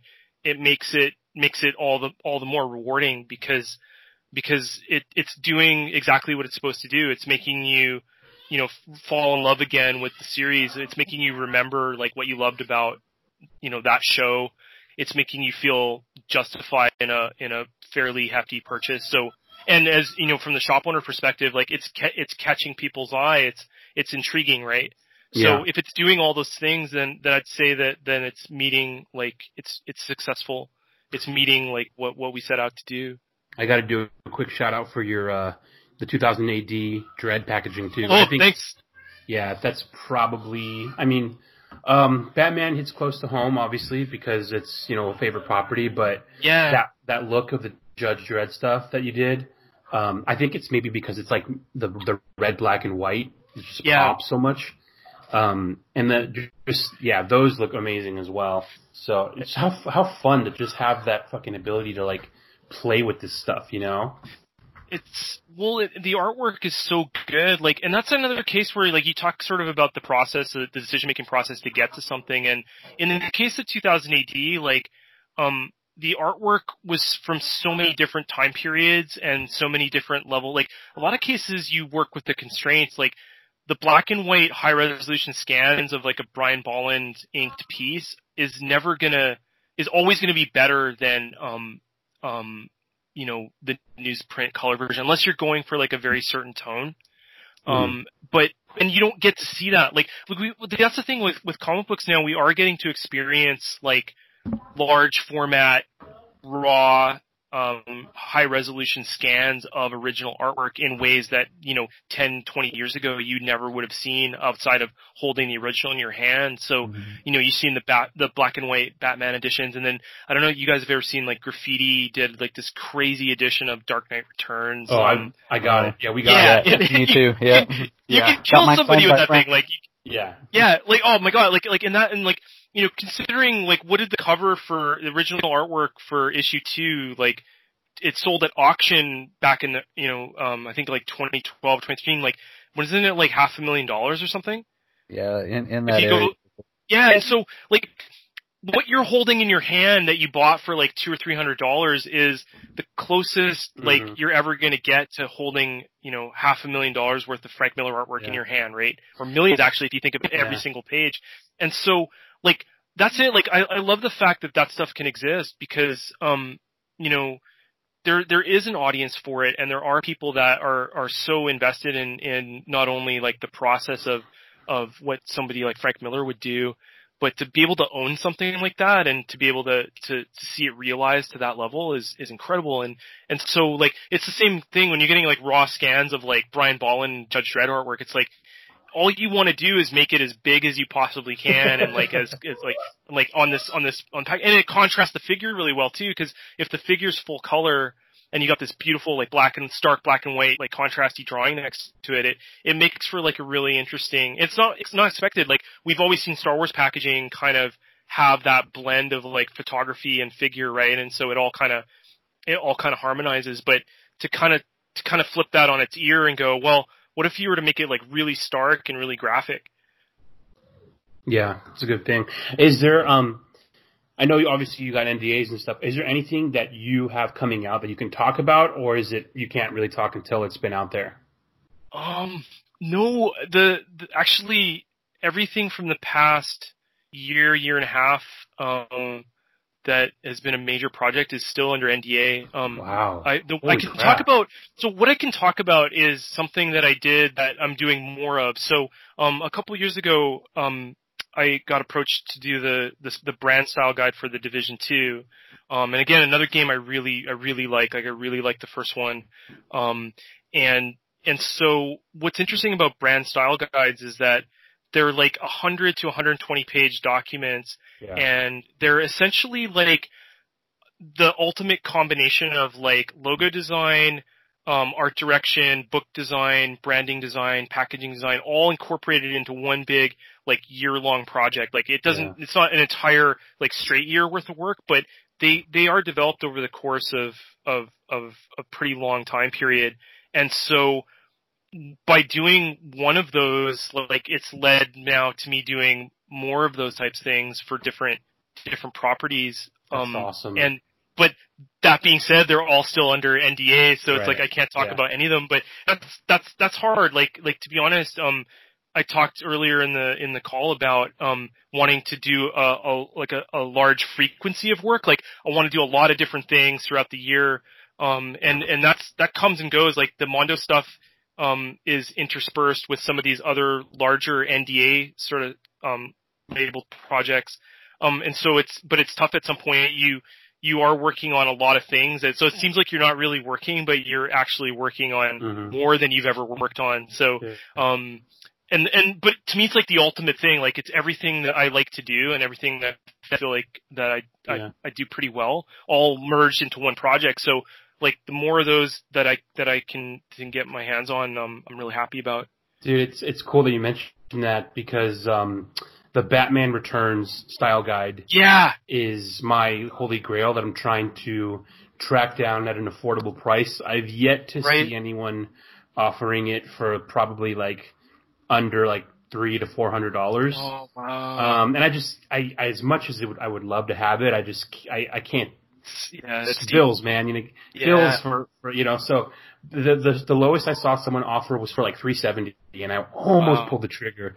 But the thing is like that is like that's if I were to have, if you told me, dude, like you can only have one thing for the rest of your life, that just kind of one collectible, I would probably say like probably the 92 Batman Returns style guide with the art by Jose Luis Garcia.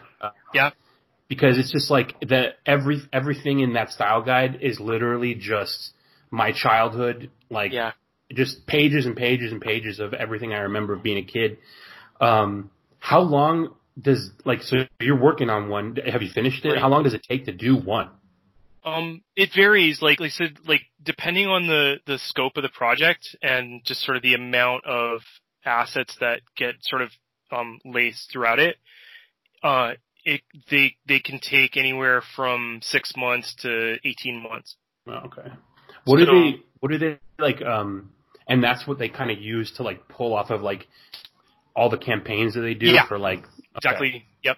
Yeah. So if you think of it as sort of there's different terminology for them. Like sometimes they're referred to as Bibles or style Bibles or whatever. Yeah.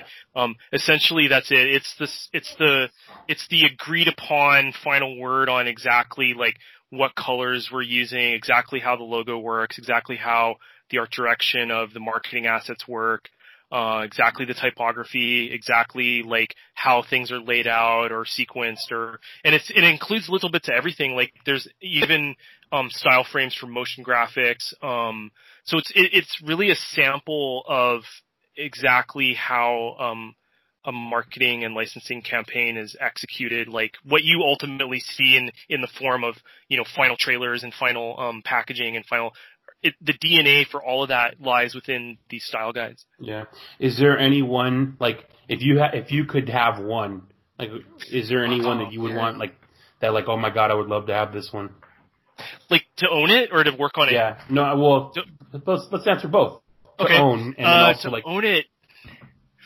Well, I would say something to do with, I don't know if it even exists, but like, you've all seen the documentaries on Netflix for like the toys that made us, and I'm fascinated. Yeah. Like, I'm fascinated with like all the old key art for like G.I. Joe and Masters of the Universe. So I don't know if back then they were all that formal about, but in a weird way, I'd almost like to go back in time and create, like, through modern means, like the exact perfect like 1982 G.I. Joe style guide, right?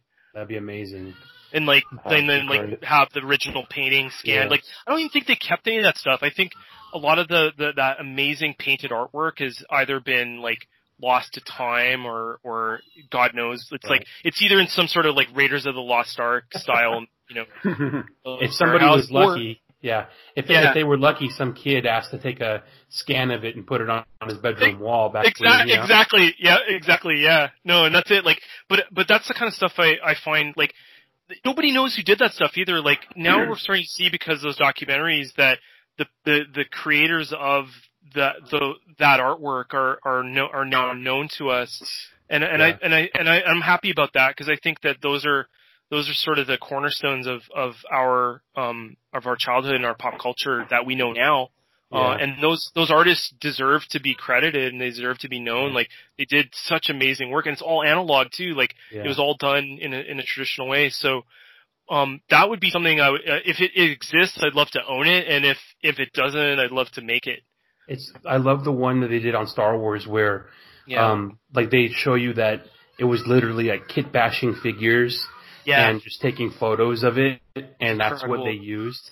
And like the fucking, the dude took his sock and he cut off parts of his sock to make the little Jawa stuff. And it's funny because, like, you think about all these amazing pieces and it's like, oh my God, who did this? And it's like, well, Bill from accounting is really good at drawing, so he kind of did. Exactly.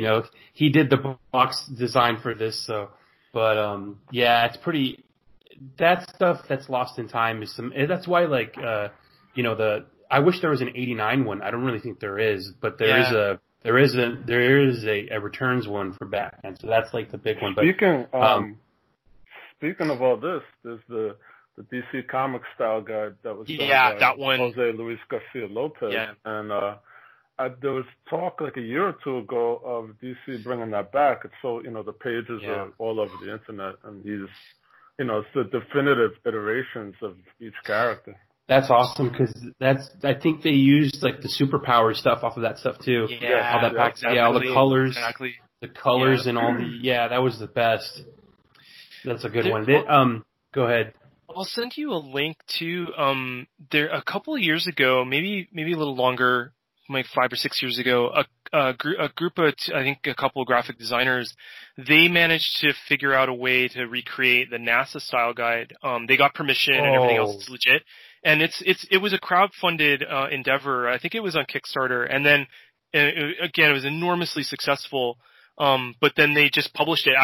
They had enough, additional money from the campaign to publish it, and then subsequently they've done. So you can buy that now, and it's not really that much money, and it's incredible. Like, it's the full on like NASA style guide from the 70s or 80s. And then they've done the New York Transit System one since.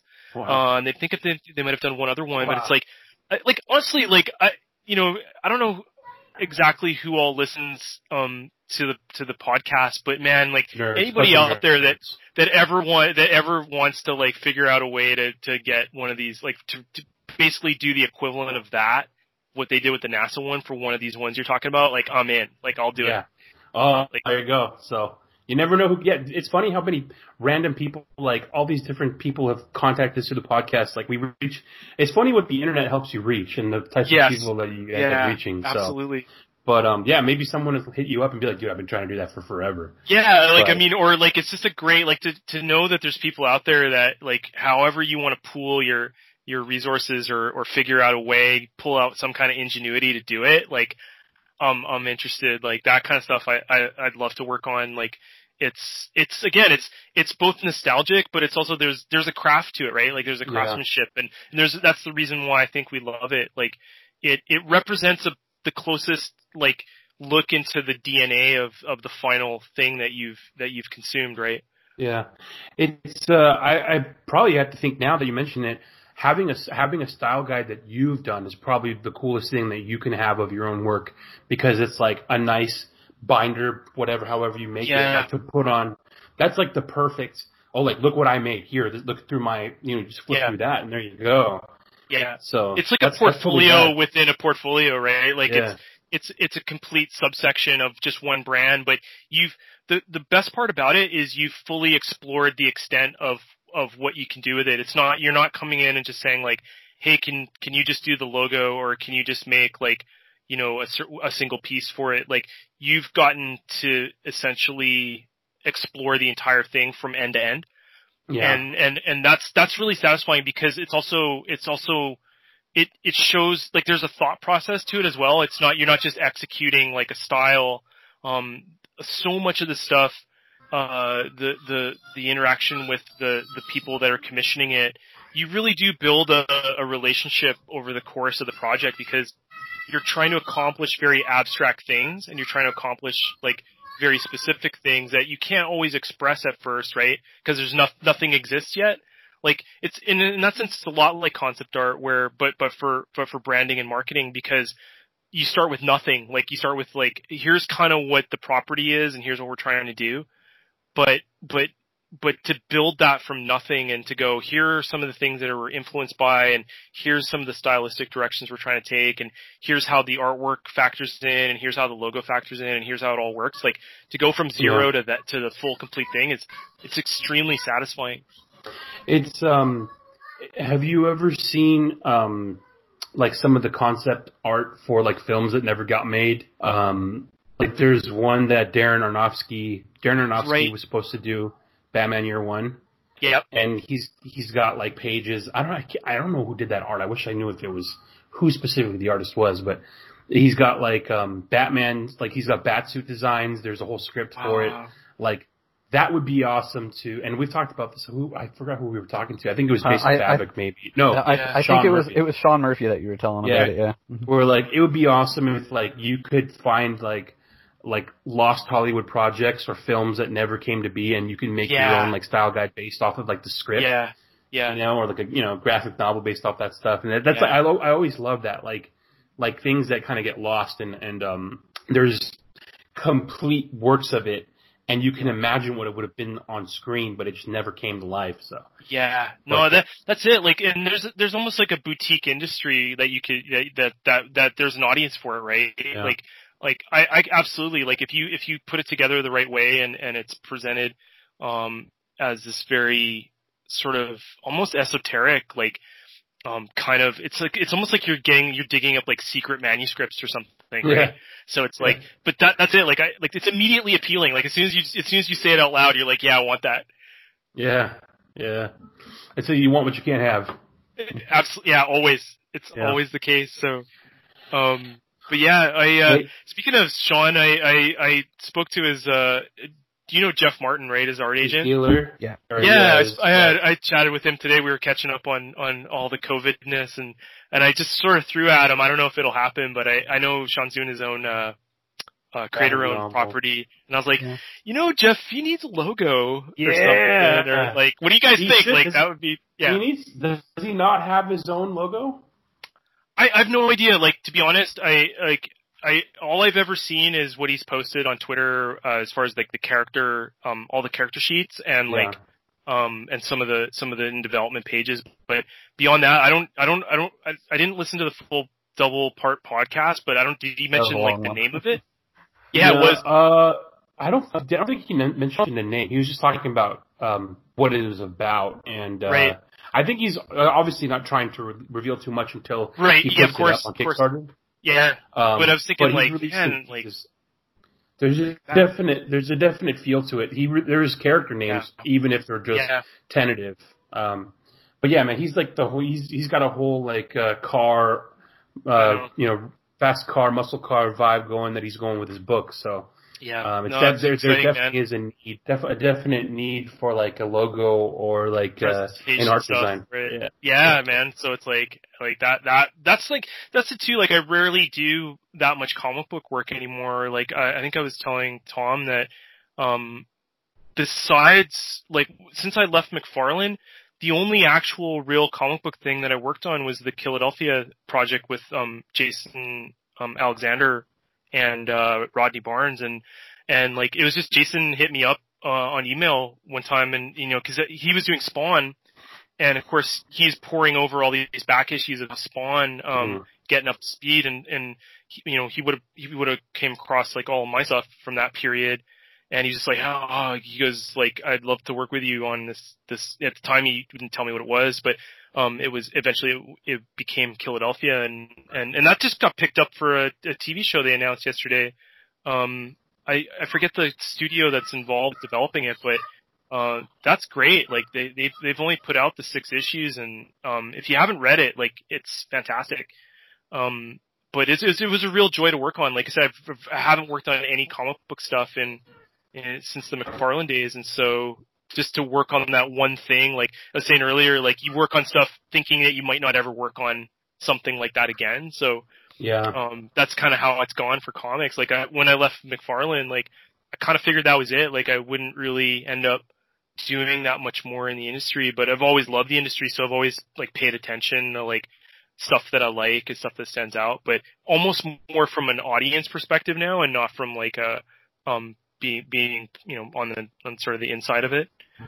Right. So, yeah, it's cool. It's exciting to see like a lot of the original IP stuff developing, like people taking different ways of figuring out how to get to their audience, like and whether they're whatever the medium. Like to me, it doesn't really ultimately doesn't really matter. Like if it's digital only, if that's where we're at right now, because that there's a sadness to that being digital only, because I think we all do love, physical objects, and we want to hold a printed comic book in our hand. But at the same time, like you don't want to miss out on experiencing really great art or really great stories because of the situation that we're in, right?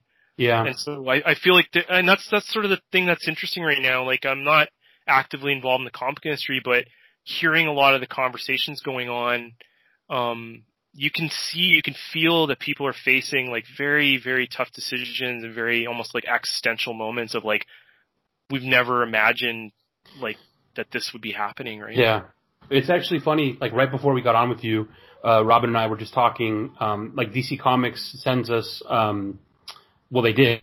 They were sending us advanced digital copies of all their stuff for review samples. So they would send it to you, so press outlets can review it and do whatever they do with it. And Robin was like, "Hey, man, the folder's empty. It's completely cleared." And I remember like, "Oh shit, dude! Like the day has come. The day has come. Like there's the reckoning. The shop. Yeah." Like, Warner Brothers is scrapping out and they're cleaning house. There's no more, they're probably going to start putting out comics directly under them. No more DC Comics. And I remember like just having like a quick heart attack and like checking my email and being like, oh no, it just needs what is it called? Two-face authentication. Yeah.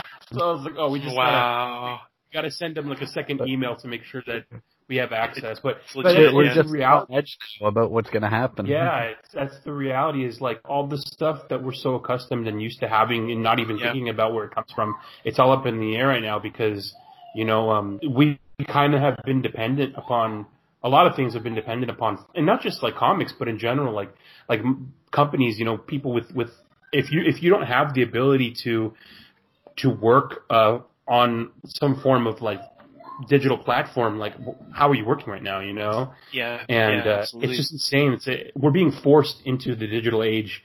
All the last remaining parts of our society that haven't yet gone digital and haven't gone paperless are kind of being forced in that direction.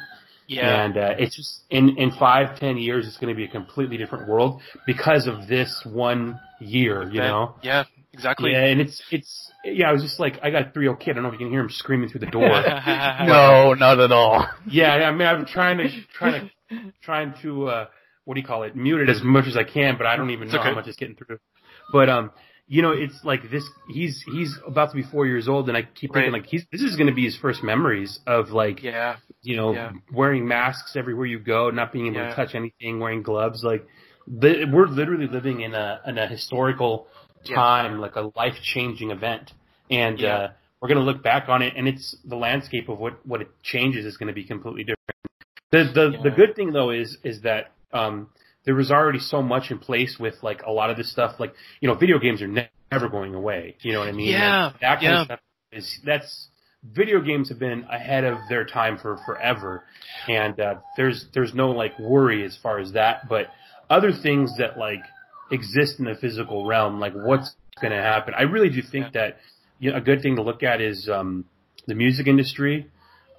Because, you know, I think record companies had the ability to go digital for the longest time. They just didn't want to because they wanted to continue making money off the physical product, which at the time was making tons of money. Yeah. And then some fucking kid in college figures out how to just steal that shit and give it to He was the COVID of the music industry. My God, it was. It literally was.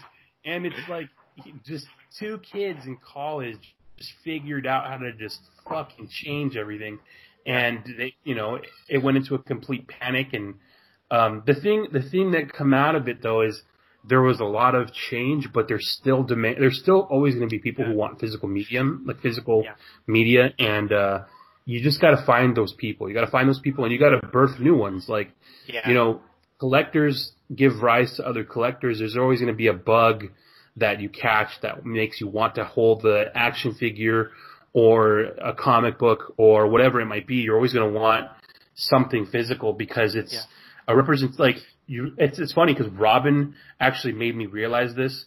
Why do we love Batman? Why do we love this? Why do we love that? And I remember like we were talking about it one time, and I was describing one of my first memories. I wasn't even 3 years old yet. I was 2, and I remember in 1989.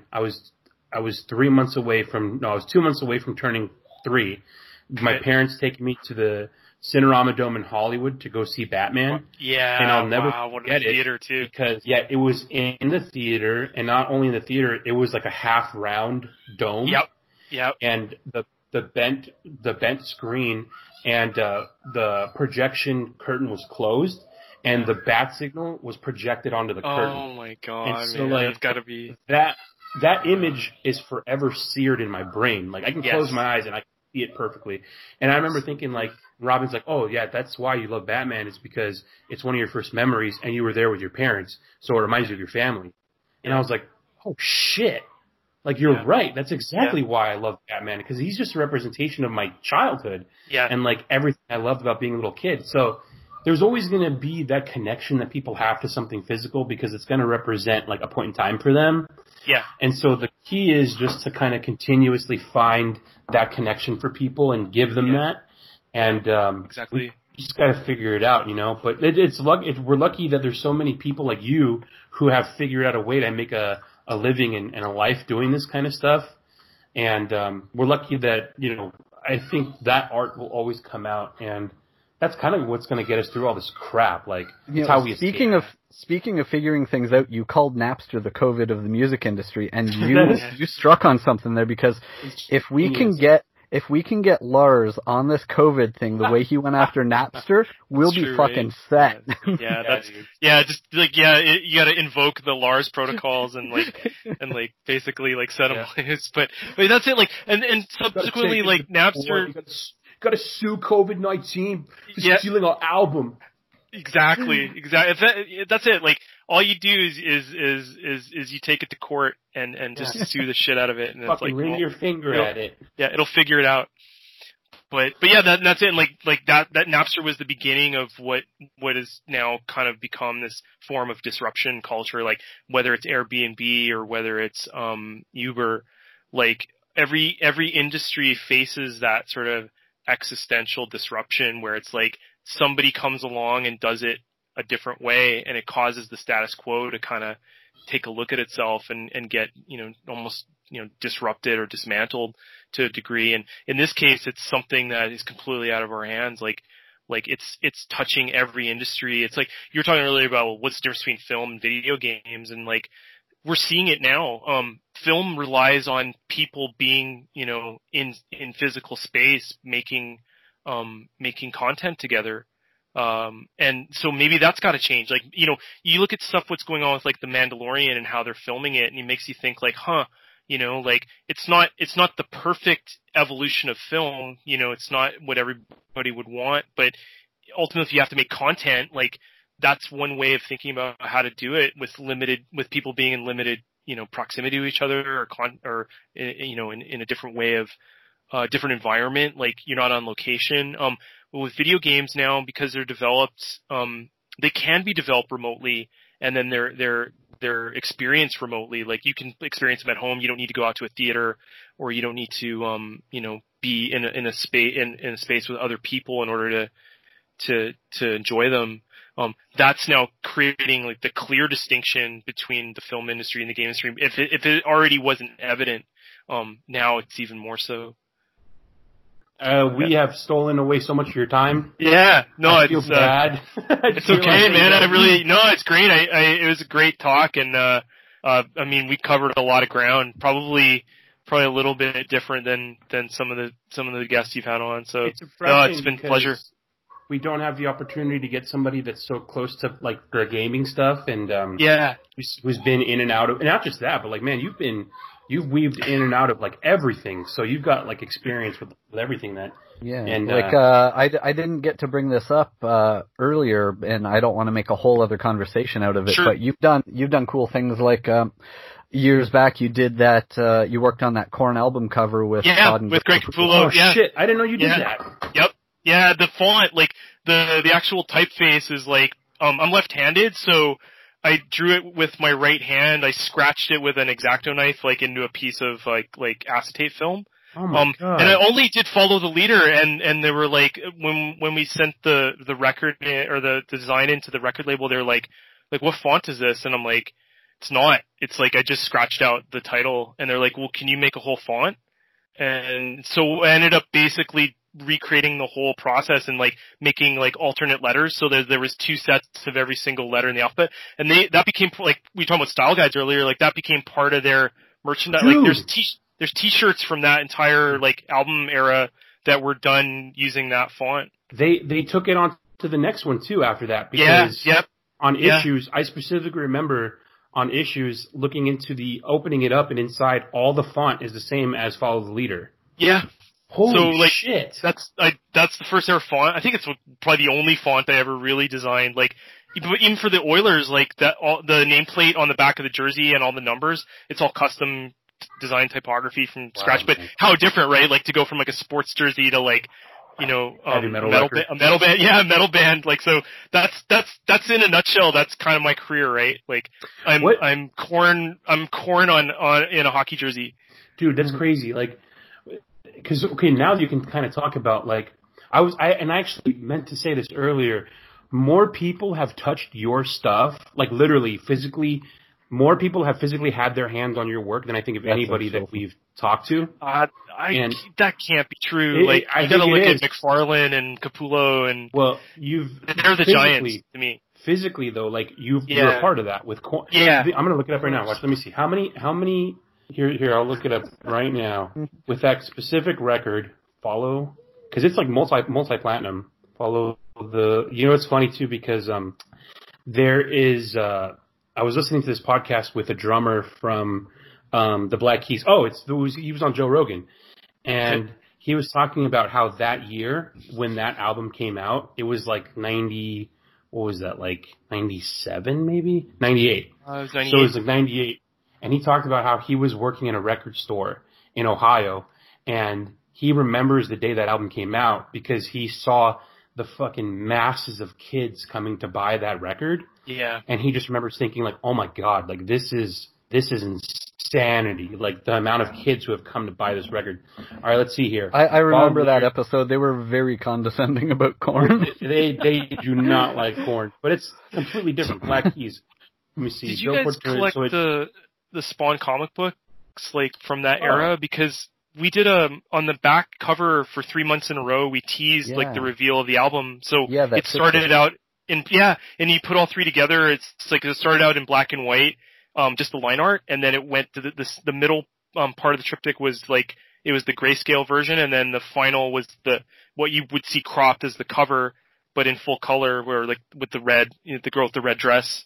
But yeah, like nobody knew that like the album was coming out. Nobody knew that McFarlane and Capullo were drawing it. So like it was like kind of one again, like we talked earlier about like how there's no surprises, right? Like so we tried to do the best we could to put some like a really legit like teaser out there. Dude, okay, so I'm just looking at it right now. In the United States, platinum certification means that an album has sold 1 million copies. Or that a single has sold 2 million copies. So that album, Follow the Leader, is 5 times platinum. God.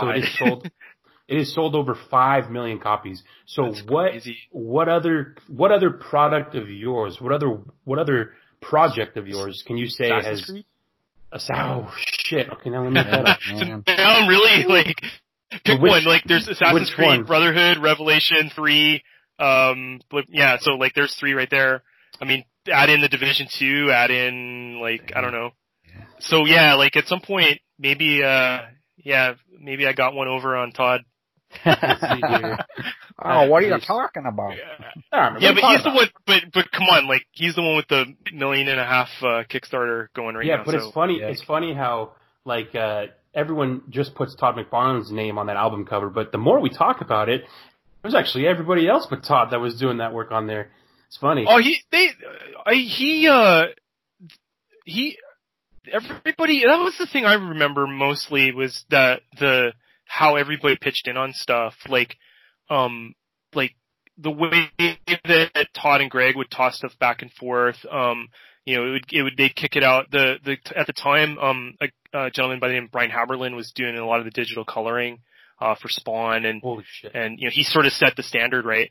And so like, he did the coloring on the album, and then it all comes back over to me, and I'm doing the layout with the fonts and stuff, and then any of the other like material, posters, marketing, ads, all that.